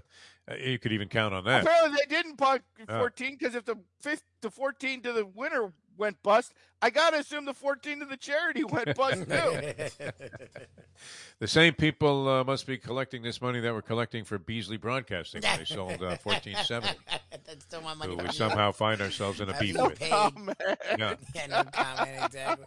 Ken knows. Excellent. All right, they welched on a bet. That's outstanding. That's number 5. Number 4. And I don't know if you've been following this story or not. This is on the left is Hans Niemann. Oh, yeah. He is a world-ranked chess player who has been accused, and from as far as I can tell from the details of this story, accused accurately by everybody in chess of being a cheater. Apparently, he was wearing some sort of buzzer device that was linked to a supercomputer that would send a series of taps to tell him what the optimum move is. This has been talked about by Magnus Carlsen and a few other top chess players in the world. And now he is all suing each of them for $100 million for a total of $400 million for defamation and libel. Here's my first question. If you go out in public with this haircut, what the hell can your reputation possibly be worth? Because it ain't $400 million. He's like Jose Altuve, this cat, man. I mean, he's wired up. Exactly. By the feds practically. I've been reading that story. As far as and look, we all know with this Alex Jones things, and I think we were all glad to see Alex Jones lose $1 billion because he's a jerk off. But I don't like the fact that this guy, who clearly is a cheater, can sue these people for $400 million because they've been calling a cheater. That, for me personally, and for the Defo show, sets a very bad precedent where the New England Patriots are concerned. You sure you weren't at the Kraft wedding, Professor? Yeah, exactly. That's true. I'm just saying, if we're getting a point in the discussion where people who cheat and get caught cheating get called a cheater and then sue you because you called them a cheater, that's not a good deal as far as I'm concerned. It's a bad, It's a bad precedent. Make America great again. That's what we're trying to do here. I don't want to have to set up an LLC to do appearances on this show because I'm worried about the sex. Oh, believe me, we're open fodder for any kind of libel suit here. Yeah, we've done a lot of that. Things are going here. They may as well be building a moat for us, on that island that is tough to get off, like Papillon found. All right, that's number 4. A cheater suing for being called a cheater. Number 3. Alabama fan has very normal reaction to the loss. If you can't read the screen here, he fired a shotgun into his neighbor's house following the loss after Tennessee beat Alabama because his neighbor, he didn't feel was rooting for Alabama quite enough. Oh, my God. It was also a Tennessee fan. He wasn't cheering for the 6. Come on.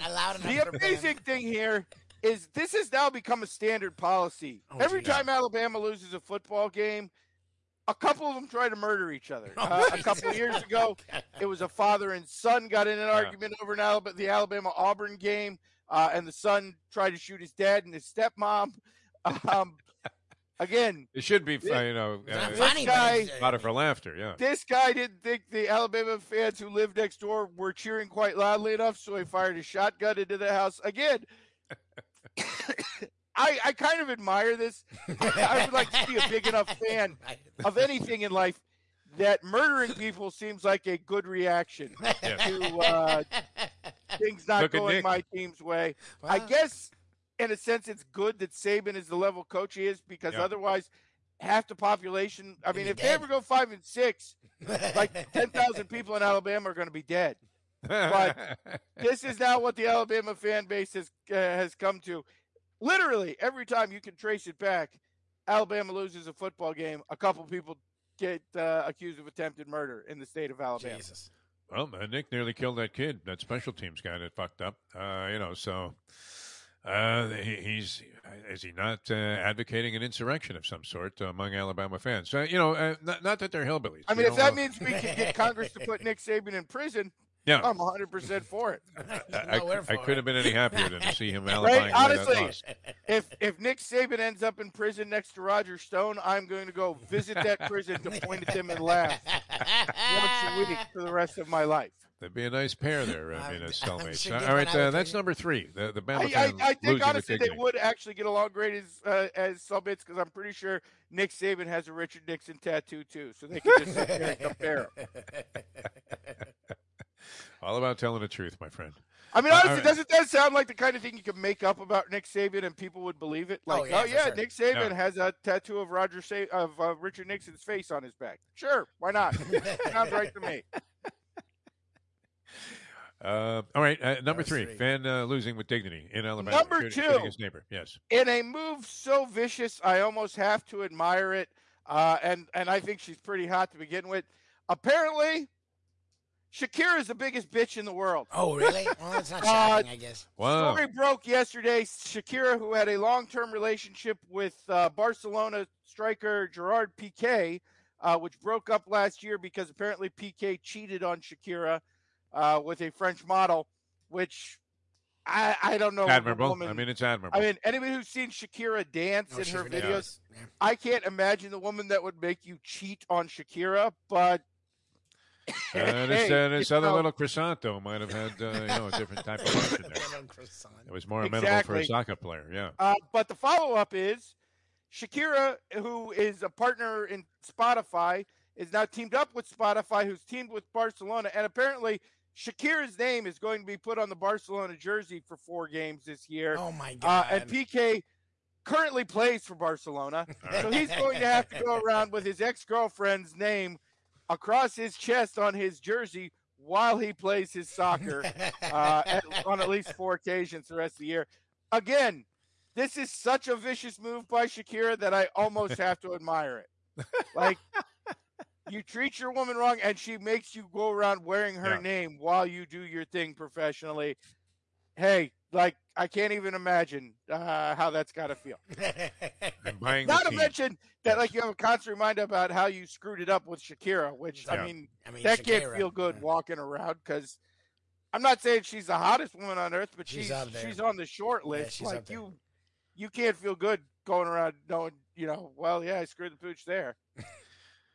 Well, you can't really be too judgmental about affairs of the heart. I mean, people do crazy things. I feel like you can. I actually feel like Lubie and I were actually talking about this last week. I feel like you get to a place in life, and it's not just relationships; it's anything where you're the guy who's just throwing away a filet mignon to eat a plate of hamburger helper, and like there's no way that can feel good. Like you've gotten to a point where you have to realize in life, I'm not doing any better than this. It's time to walk away from the table. Yeah. Like if you're at a roulette table and you hit your number 6 times in a row, don't take your money over to the blackjack table and start firing away. It's not a good idea. Play video poker at the bar. If you're at a slot machine and you hit for $1 million on the jackpot, don't go over to the $1,000 spin machine. Again, you've peaked. Like, don't push your luck. This is honestly, this is literally like the guy who wins the Powerball and then goes and buys $5 million worth of mega money tickets because I'm hot. He's hot. Why not? I mean, keep going. All right, that's only number 2. Then I can't wait to see the unveiling here. This would be the number 1 incident of the week. Happened at the Minnesota Timberwolves game in their opening night, and that is Dalvin Cook and unidentified guest attend Minnesota Timberwolves games together. I don't know if you can see that, but it was a picture that was highly published yesterday, which that is Dalvin Cook sitting front row at a Minnesota Timberwolves game. And next to him, after years of seclusion, there's Bigfoot sitting next to Dalvin Cook at the Minnesota Timberwolves games. Number 1 part about this, I'm glad to see after years of being a recluse and trying to avoid the paparazzi that Bigfoot now feels comfortable to come out and go to a Minnesota Timberwolves game.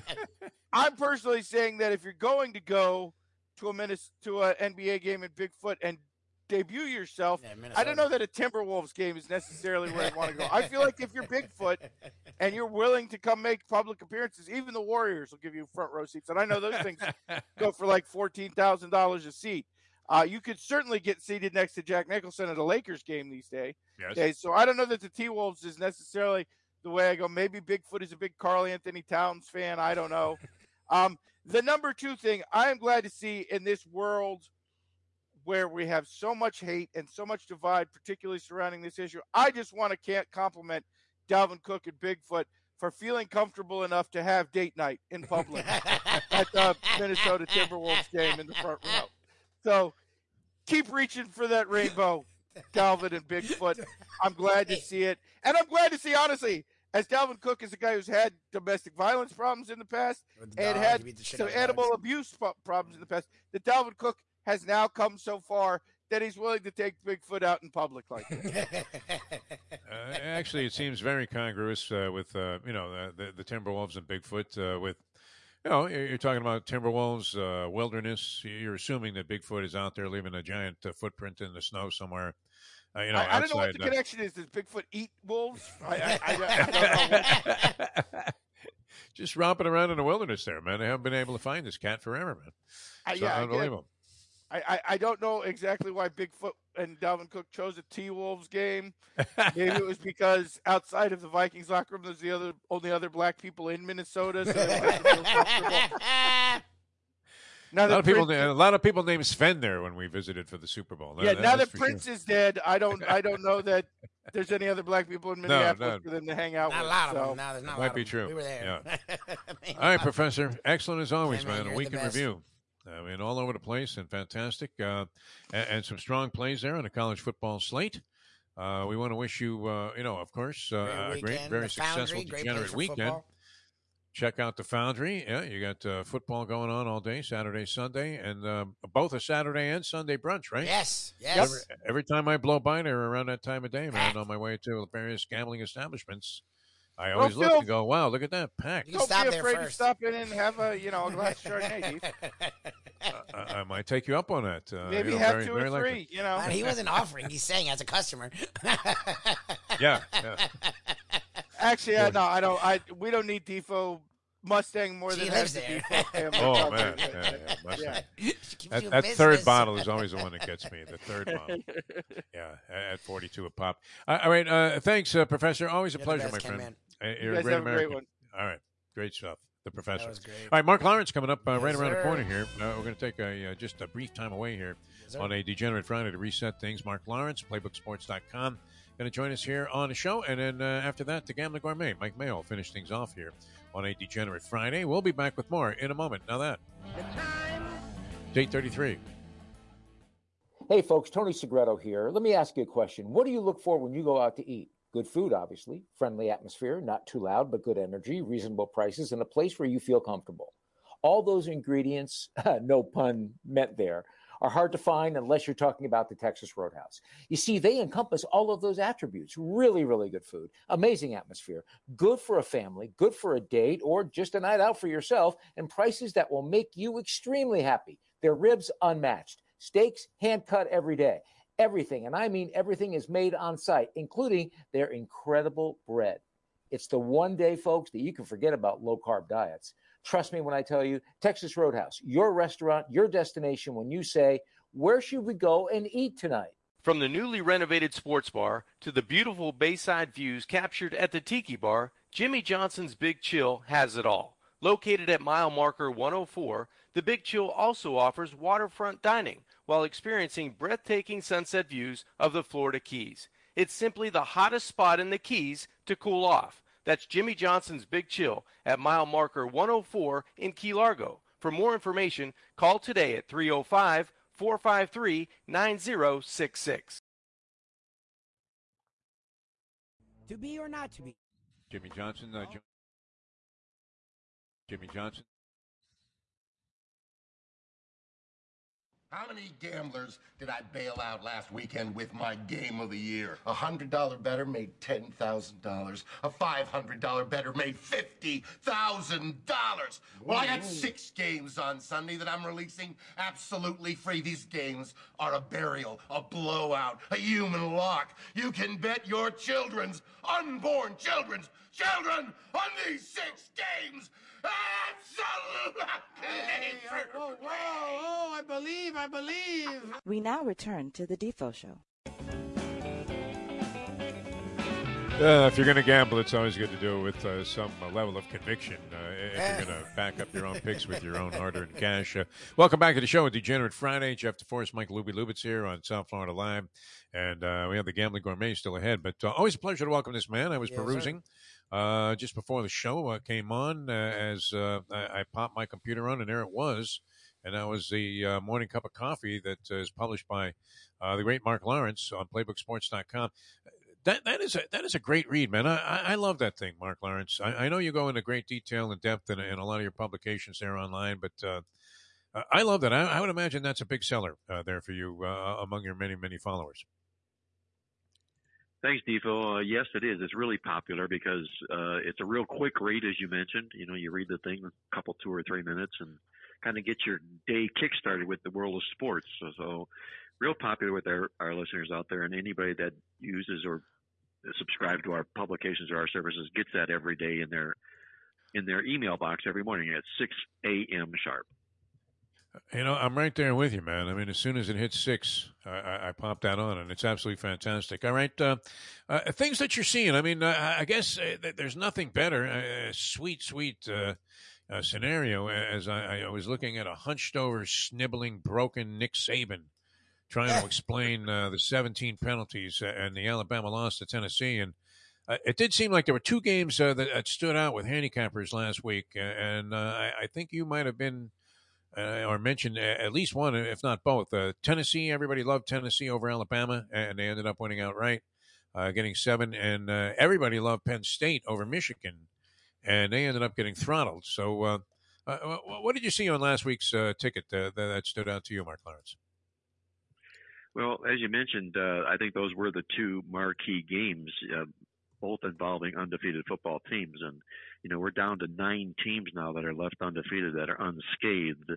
And it's going to be really, really interesting moving forward to see exactly how those teams fare. Interestingly, we've got a couple of more of those unscathed dogs that are on the football card this weekend. I'm going to talk about one of them here in just a minute here. But basically what I'm seeing here is the SEC tightening up. The Sphinx is tightening up on the SEC right now. Alabama, we saw that. Georgia will probably be pressed into a close call football game, whether they win or they lose, but it happens invariably to every team every year. And inside the Southeast Conference, which is, everybody knows, the premier conference in college football, it's getting tighter and tighter and tighter. So it's great football. I love watching it, and I love to see the goalposts being carried off the field as they were at in Nashville. That was really, really, really nice to see.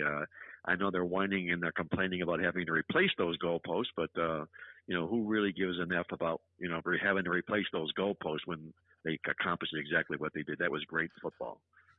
I mean, the only thing could have been sweeter is if instead of dumping them into the river there, they just shoved them right up Nick's fanny. After the a serious dose of proctology there for the one and only Nick Saban. All right, let's get to your plays. Mark Lawrence, PlaybookSports.com. You can log on at PlaybookSports.com and get all of his fascinating stuff, which I don't know anybody better when it comes to, and you were under this a long time ago, so your database is sensational when it comes to the numerology and all of this analytics and sabermetrics and all of the things that people are leaning on in sports today to comprise teams. You've been dissecting teams with this stuff for a long time. So what do you have for us this week, Mark?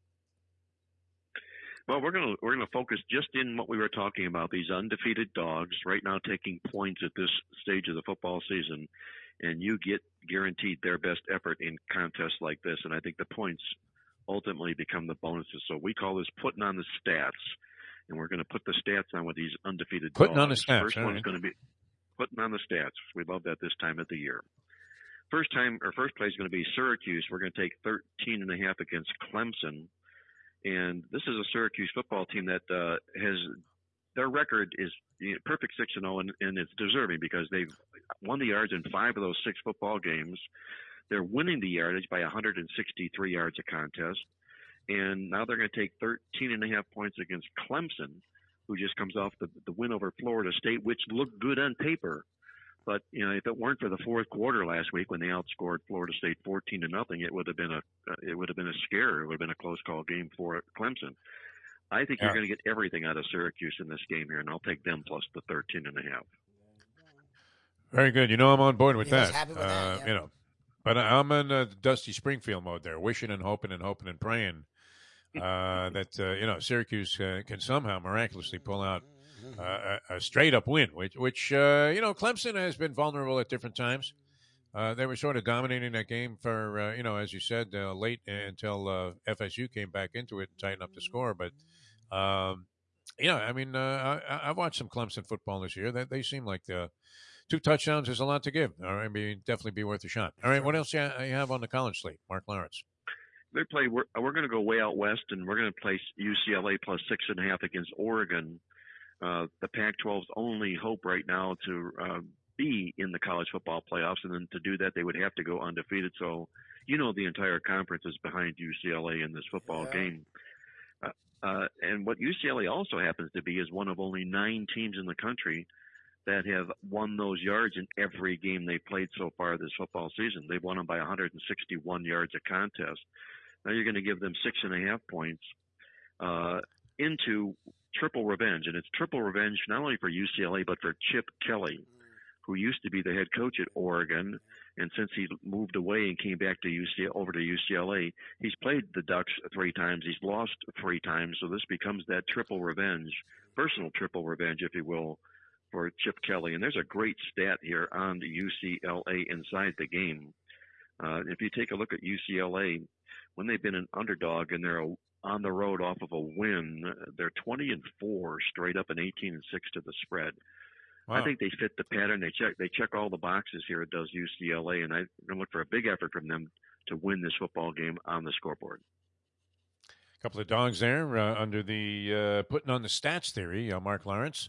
And now we switch over to the National Football League. Yep, we're going to rely on a couple of good old faithfuls in the NFL, our 4x4 division dogs. These are dogs that run the football for 4 yards a carry. The opponent willingly gives up 4 yards a carry. And you got these teams like this when they're playing division opponents. You get really, really good efforts from them. The first is going to be the Cleveland Browns, taking 6.5 from Baltimore, who finds more ways to lose games than win games this football season here. It's unbelievable. But what you also have in Cleveland here, Defo, is the fact that Browns are also a better offense and a better defense within the same football game. So not only do you have the bod, we call it, you also got this 4x4. Cleveland runs the ball for 5.3 yards a carry here. And this is the first of back-to-back division games for Cleveland. And if they win this football game and they win next week against Cincinnati, then all these horror stories that have happened to them so far this football season will be for naught, because they'll be right atop the AFC North with these 2 wins. So I think Cleveland controls their destiny, and it starts here with Baltimore. I'll play the Browns plus the 6.5. Baltimore's second half and late collapses have been colossal so far this year. Just unbelievable. And it seems like every game, where they have the game well in hand or are about to go away with a victory at least, and they find a way to blunder it, as they did against the Dolphins and then against the G-Men as well. All right, so we have the Cleveland Browns. And where else are we going in the National Football League? We're going to go over to the Seattle Seahawks side of things, not a division game, but a West Conference game. We're going to take Seattle plus the 5 against the Chargers in not only a 4x4, but this is a 5x5. Seattle runs the football for 5.3 a carry, and the Chargers allow 5.6 yards a carry. So these are one of these unique 5x5 dogs. And all Seattle has been doing this football season is surprising the odds makers. They're just terrific. When they've been dogs of 6 or more points, which I think they're going to be taking 6 come Sunday, they're a perfect 6-0 to the spread doing that. You've got the Chargers with their bye week up on deck next week, which has never been a good role for that particular football team.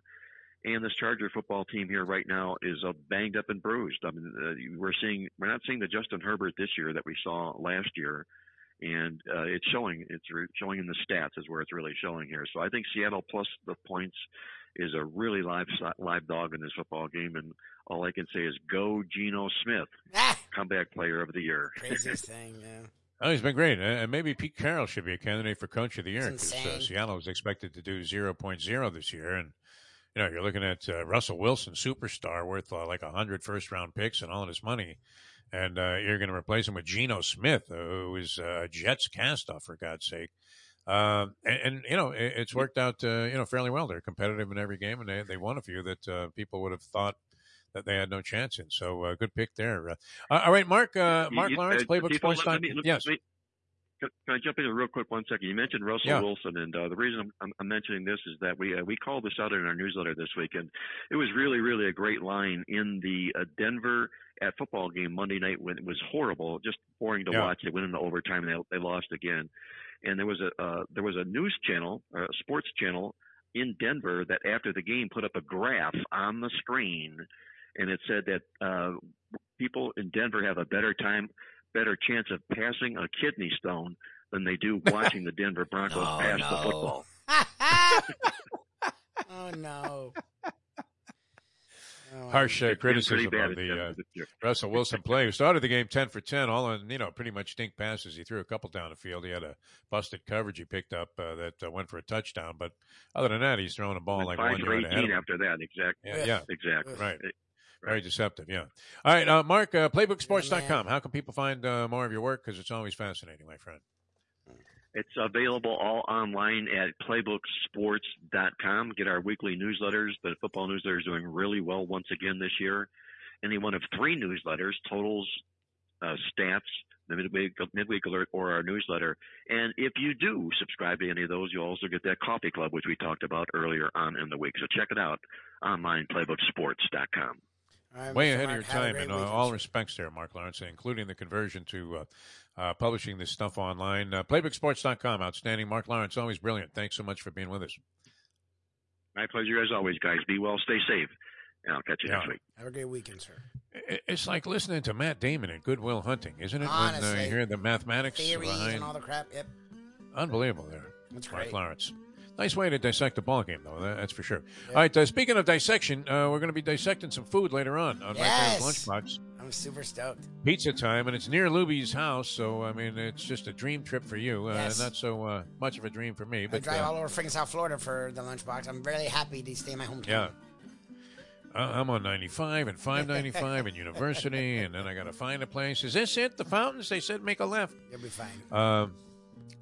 Yeah, I'll get there. I'm going to try and get there for sure. You'll be okay. Because I'm thinking the Mayo Man orders the white clam pizza, which he's been talking about forever. Sort of has to. And I believe it's featured at this place. I'm not sure, I wouldn't go necessarily out of my way, to try one. But if it's going to be put in front of me, why not, right? Supposedly the specialty, and he gives our friends at the pizza spot a tough time because pizza places, pizza are supposed to, that's like one of their staples, and they don't have that New Haven, yet. yeah. They're working on it. But Mayo makes sure, much like Seltzer, that he mentions it every time we do anything with a pizza spot. So I presume, since we're there and he's very obsessive, isn't he? Yes, Mayo? he is. Right. He's very weird about stuff like that, yes. All right, well, we'll hear from him in just a minute here on the Defo Show. A Degenerate Friday continues, and it's still spellbinding, some of that numerology of Mark Lawrence. Back with more. I sound like Lee Pete on the old Proline show. Do. Absolutely spellbinding your picks there. No, but we're not touting anything. We're just we're trying to help you out. All right, back with more in a moment. The Gambling Gourmet, Mike Mayo, joins us. Now that. The time. 8:48. Play the ponies in style at Champions, the outstanding simulcasting room at beautiful Hialeah Park. Yes, the grand old lady of thoroughbred racing has never been more vibrant, and you can wager on the races from the top tracks around the country while enjoying a cocktail at the Brass Rail Bar or any of the fine food served throughout the facility. If poker is your game, you're covered in style, and you can play all your favorite Vegas-style games, including blackjack, craps, and roulette, in Hialeah Park's sizzling hot casino.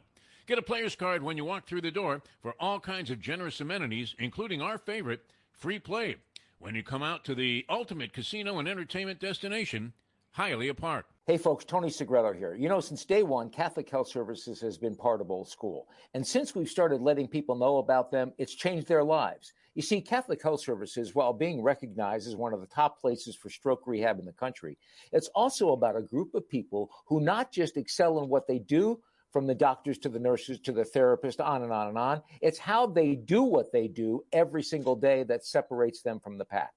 They do it with a passion, unmatched, and the inclusion of family in every step of the process. Trust me when I tell you this. If you want the best, unmatched rehab with a special group of skilled, caring people, there is truly only one place, and that one place is Catholic Health Services. These days, we're all looking for comfort anywhere we can find it. Thank goodness for Landlubbers Raw Bar and Grill in the Plantation location, because they are making sure you are as comfortable as possible. First of all, they're not only open for delivery and pickup. All you have to do is go to landlubbersbarandgrill.com for both pickup and free delivery. Their hours have changed a little bit. Monday through Thursday from 3:30 to 10, and Friday, Saturday, and Sunday from 11:30 to 10. You're going to have the best wings in the world. You're going to have a great burger. You're going to have their amazing soups. Again, Landlubbers, Raw Bar, and Grill. It's nice and easy. Just go to landlubbersbarandgrill.com for both your pickup and free delivery. Thank goodness for Landlubbers for making you always feel right at home. All right, so you have the poem. Let's do it. Roses are red, violets are blue. I got DQ'd from the late double. Sorry, no champagne or caviar for you. Mike Mayo, the Gambling Gourmet, ladies and The only way to get your morning started is with Defo, joined by Lubie, right here on The Defo Show. He's back to being grumpy, this kid. Unbelievable. Mike Mayo, the Gambling Gourmet, joins us here on the Degenerate Friday. Giving us a finger. What kind of greeting is that? I'm in a very all morning. We've been slamming him all morning. What happened? Everything was looking so great. Poker tournament? Yesterday. What happened? Oh, no, Well, it started with a poker tournament where I get a flush and the guy fucking rivers a full house. But that nobody wants to hear that sob story. Yeah, It happens all another the time. losing chicken. I left out the two. Well, and that's the other thing. I played. Yeah. I just for shits and giggles, I played a pick 5 at Keeneland yesterday. 4 out of Just 5. Just threw $12 into it. No, Yeah. I only got 1 out of 5, okay. and the Nice. one was a $110 horse. Oh, that 54 to 1 shot. Man. Yeah. The How'd you come up champagne. with that one? Because one of my things is I always bet horses that food have horses. wine or champagne in the name. Yeah. Okay. And Joey, I talked to Joey after doing that stupendous stupidity of not having $1 on it, Right. you know, just Yeah, for a shits. He win had it? bet. Joey loved the horse that won the feature, the 13 horse. He ends up Yes. hitting the late double with both horses because it was a Oh, dead that heat in the paid last thousands. race. He cashed for a dime. He put like $20 Yeah. in, and he gets back $1,000 because he loved the 13.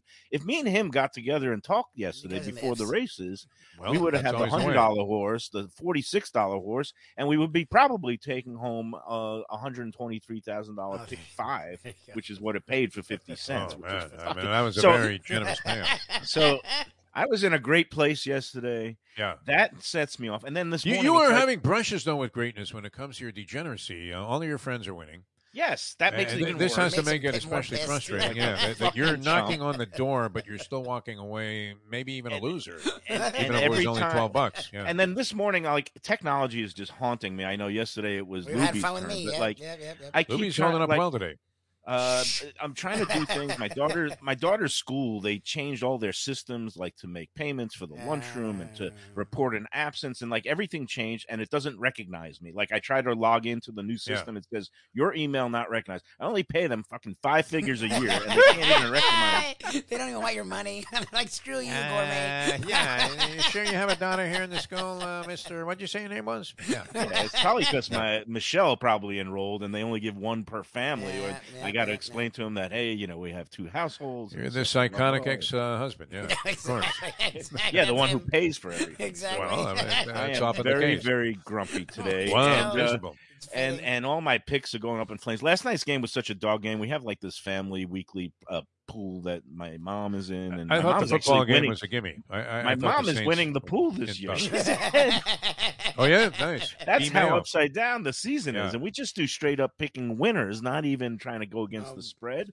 Okay. And she's way ahead of the pack. And my sister-in-law only got 3 right heads up last week. That just tells you what heads up. Like 3 Francesco. No, and like just going. Francesco's without, getting hot. He's coming back. Without the point spread, she went 3 and whatever it was for 11. Without the point spread, yeah, that's rough. Yeah, that's hard. That's bad. That's tough to do. So, but meanwhile, I'm sitting in second place. My mom is winning. But last night it was such a dog game. I just told my brother flip a coin, and of course it came up New Orleans. So me and Joe Cassell are going to be whining together. Wow, Send me a little bit of that Suter Home White Zin. White Zin. I love the appalling reaction you had to White Zinfandel, and then you went into a whole thing explaining like that guy that has Dr. Savant that has the cantaloupe that he puts on Sidney Crawford's face. Regular and you were analyzing Zinfandel is a grapes. beautiful grape. Yeah. Regular Zin is it's a great, really nice wine. and White Zinfandel is the rat piss of the wine world. You're gonna be fun today. You ever drink Gewürztraminer? Gewürztraminer. It's a German I wine. love being it's on awful. this show because I love working blue, and I got to clean it up for the lunchbox because we're streaming on the Let's Eat South Florida group. And one of our rules, which I think is good, especially on a Facebook group where people are going at it, is no cursing, no profanities. You don't want to insult people. We abide by that, and boy, I wish I could really say some of the things I want to say. Did you catch my text this morning? Whiners. What do you think about that? Dinner for four dimes at Maestro. What? Okay, Is so it how does that a Maestro. thing? Like what? Like I they were ordering. I will qualify this by saying bottles? that my son said they were ordering $1,000 bottles of wine. Okay. That'll jack up. That's how you do it. And okay, so even if you had 3 of them, that's 3 dimes. It still leaves. A dime for 4 people probably isn't that outrageous. The 1,000 I can see in a high end place. Yeah. That was all right. So I reviewed Mastro's when it first opened. I fucking hate that place. I know you panned it. I was telling Jesse. Because of all the high end steakhouses, there's some high end steakhouses that really do a nice job, and they butcher their own meat. And like Council Oak at the Hard Rock. I love them. They do a really nice job. Sometimes their steaks come out overcooked. Also, high-end bourbon steak down in Aventura, a tremendous job. This Mastro's is part of a chain that was had Landry's, and they also had Chart House, and it used to be a Chart House. And they've turned it into this glitzy place where you see all the people that have, not an ounce of natural fiber or skin in any of these people. Fucking breast jobs and Botox Central and Bentleys and Rolls Royces. Everything I hate about South Florida is in that restaurant. The decadence. They're all there for showing off, right? Yeah. And the meat comes out of cryovac plastic. It's not butchered. It's sent from a central, geez, they don't even do their own meat. No, and it's like people who don't know any better, they just love they think it's great because they spend a lot of money, but it's very mediocre. They overpromise, underdeliver. And you said all this in the Sun Sentinel? Next week, by the way, the lunchbox live from Mastro's.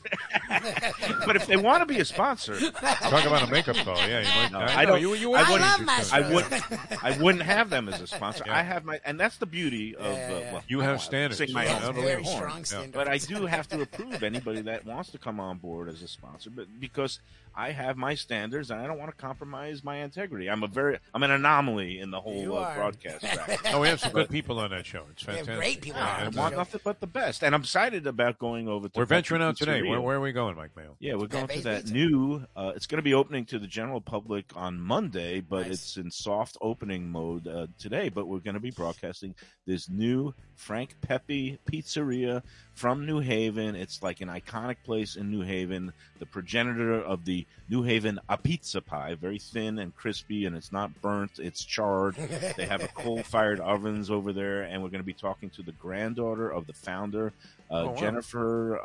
I don't have her name in front of me, but Jennifer is Frank Pepe's granddaughter. Oh, we'll just call her Jennifer. Sure. Yeah. We're going to hopefully be tasting a wide array of their. What about this clam pie, though? We'll have the clam pie. We're going to have the clam pie, and what should I expect there, Mike Mayo? Taste of clam? I mean, obviously, but what's the key to the whole thing?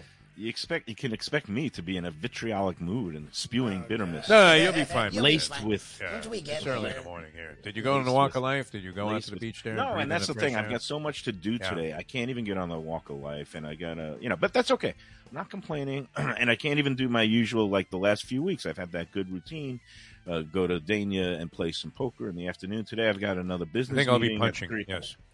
I can't do it today. So my whole routine, all my good juju is gone, and but that's okay because I suck when it comes to gambling.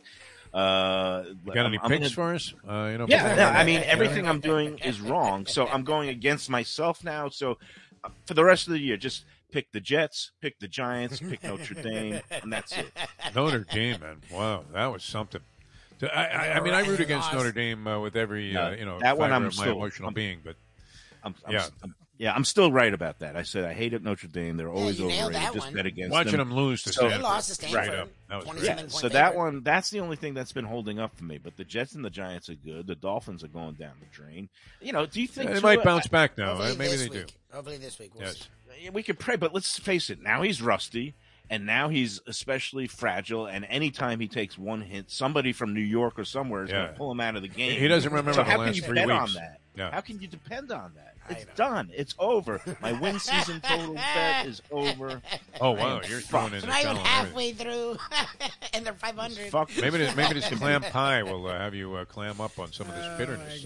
Food is the only saving grace in my existence right now. And, I just got good word that we're going to be able to do a little segment with Louis Bossi at the Boca location Tuesday, November 1st. So that's in a couple of weeks. We're going to head up there. I know Lubie's excited.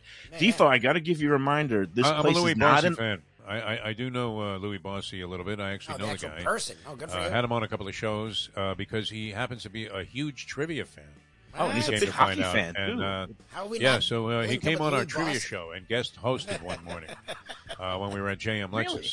Yeah. Nice. And of course he treated us many times to some great food there. It happens to be a personal favorite of my grandchildren. My wife They approve of Louis Bossi greatly, so it's one of those places where the whole family can go and we've been to that Boca location a couple of times for birthdays and stuff like that.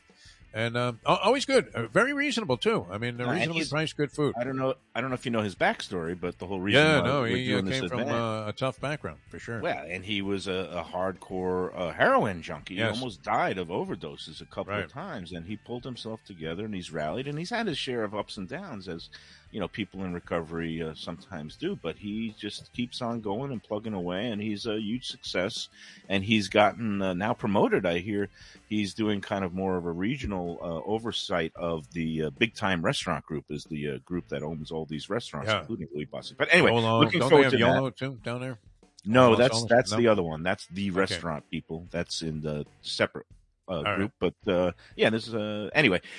Pepe Pizza. It's not in the Fountains, Defo. I don't want you getting lost. So where am I going? I mean, I'm blowing past. Send you the GPS. Do I have to make any other turns besides being on University?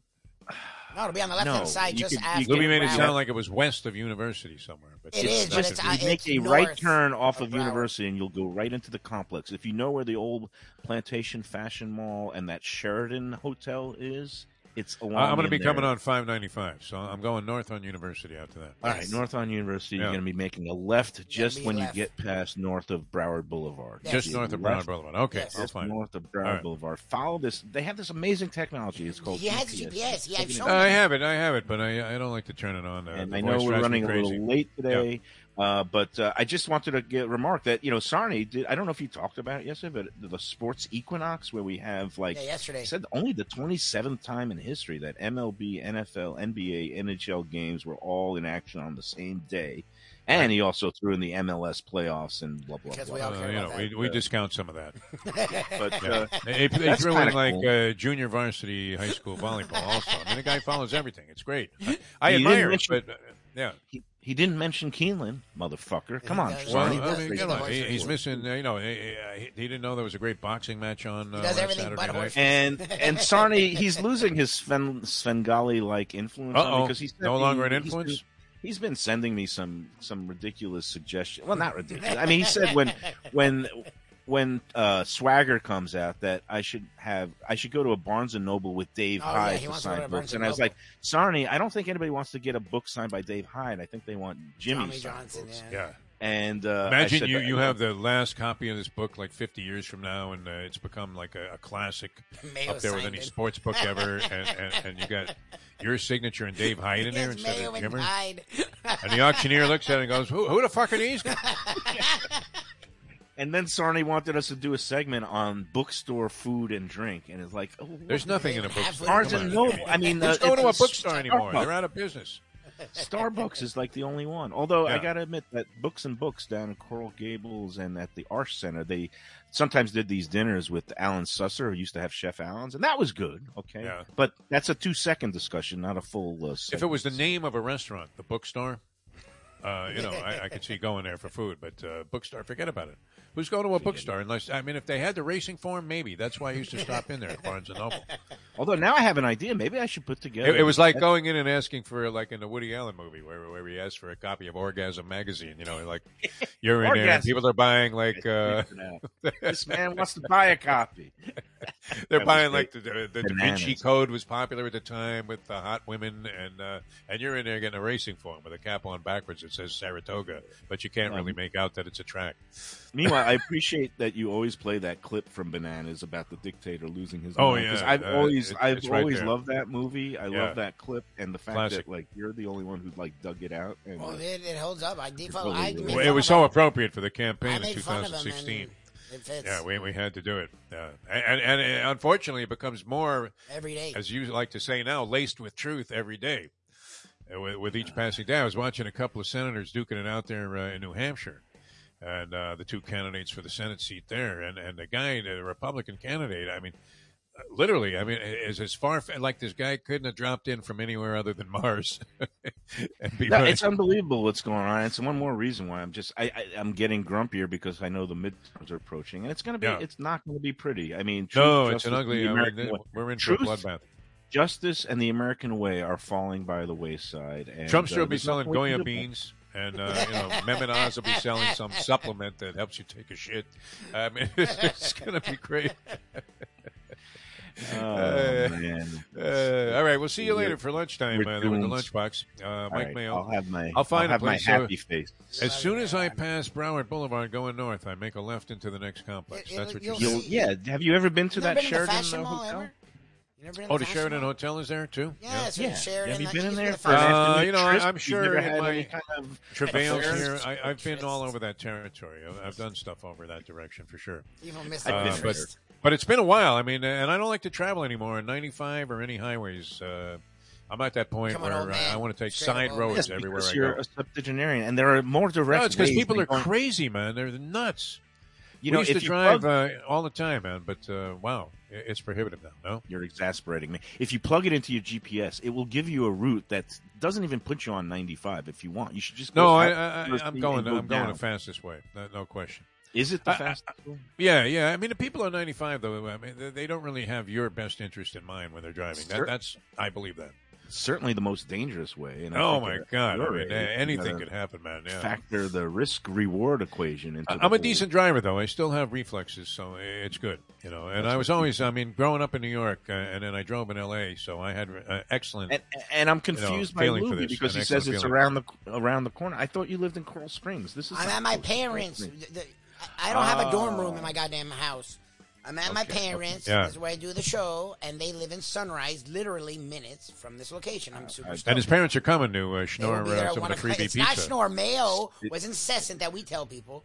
I did. Right. And No, they this is took going to be us up great. on it. It's going to be a good time because they're in soft opening mode, and they had slots available for people, just general public, to come in and try their. Will people wares still and- complain on Let's Eat Of South course. Florida about a Yeah, freebie? and the thing is, it's a freebie, so they're not going to get the check. But as soon as Yeah. the checks start getting printed out, this is in a new location that also has a new taco craft, Yeah. and the developer has the right to impose this fee that restaurants have to put on. They called it an entertainment surcharge, Oh, and Jesus. even though there's no entertainment or bands Yeah. or anything like that. Yeah. I don't know. It's like a 1% thing that gets added to every bill. And when Taco Craft opened there in that new Plantation Walk, Paul people were going Castronova wild. has a piece of that. Yeah. Yeah, but people are going wild on Let's Eat about this 1% Oh, yeah. surcharge that it's not going to the state. It's not even going to the city of Plantation. It's going to the developer himself to offset the costs of whatever it is they had to pay for to develop this new Plantation Walk property. But So what are we talking about? 5 cents on $50? yes, or no, obviously, wait, it's nothing. 50. It's 1% of $100 is $1. So Oh, okay. $50 is Yeah. 50 cents. 50 We're talking cents. about Okay, 50 yeah. cents. And I got to move the decimal point. All right. We're going to got to get out of here. So we'll see you at 12 o'clock, Mike Mayo. Love you, man. And I hope you're in better spirits. Go, take a walk. We dig a grumpy Take a Mayo. walk. I mean, I think you're at your best as a grump. Take a walk. No, I don't want grumpy Mayo. I want happy Mayo. Go walk. Oh, on the other show, it's got to be happy Mayo. I want happy Mayo over there. Okay, you can do whatever we you don't want. have Sourpuss on there. I will You know take what? some This medication. Shopping Yeah. and effers. Like, what the hell? No, that's not what We don't want you need taking there. a bite of the clam pie and going, oh my God, I need this, 8 things, and these 9, and then... No, that's the Mayo. I'm gonna take some medication. I'll take some pills or something that. I bet Defo's. Swallow a lot of drugs. Yeah, that would be good. Maybe you can outpick your mom this week. And I think so. Nikki Mohan, I think, is going to be there. Oh yeah, beautiful. I don't know what the hell's she going on. will be involved. I'm speaking with her now. She'll be involved with the show. Okay. All right, we'll see you later. Mike, I want to see you there, Defo, because I'm coming. Yeah, I'm coming. All right, man. And we'll if I'm not there, it's because I'm lost. All right. We got 4 headsets, one for, or I don't know. Doesn't matter. We'll work it out. I don't mind getting bumped on the show. It's okay. I can eat more. No, you can't. I'll get bumped today. You know, I'm in. You can't get bumped. No, you're in rare form. We'll see you soon. All right, so see you later. Mike Mayo, Enjoy ladies and gentlemen, the your Gambling Gourmet. And we'll see you guys later. Thanks for tuning in at Degenerate Friday. A lot of fun today. I thought the professor and Mark Lawrence were outstanding. The Greek early on, maybe the line of the show, and just fantastic. And Mike Mayo, you can see, as a grump, is more entertaining. Oh, here. Than when he tries to be Mr. Nice Guy. Oh, yeah. He really is. Yeah. All right, we'll see you guys later on, 12 o'clock with Mike Mayo's Lunchbox. Okay. And then and don't forget about our Believe podcast. Yes. Want more selections. Brandon Lang, outstanding again, with a wild story that he told as he introduced us to his picks for this week. I would have to say, it's probably one of the most interesting ways to approach the idea of having a handicapper on that I've ever been involved in my life. All right, so we'll see you next time as we leave you know that. The time. Oh, man, he was out of his mind this time. I don't believe it. It's 9/11.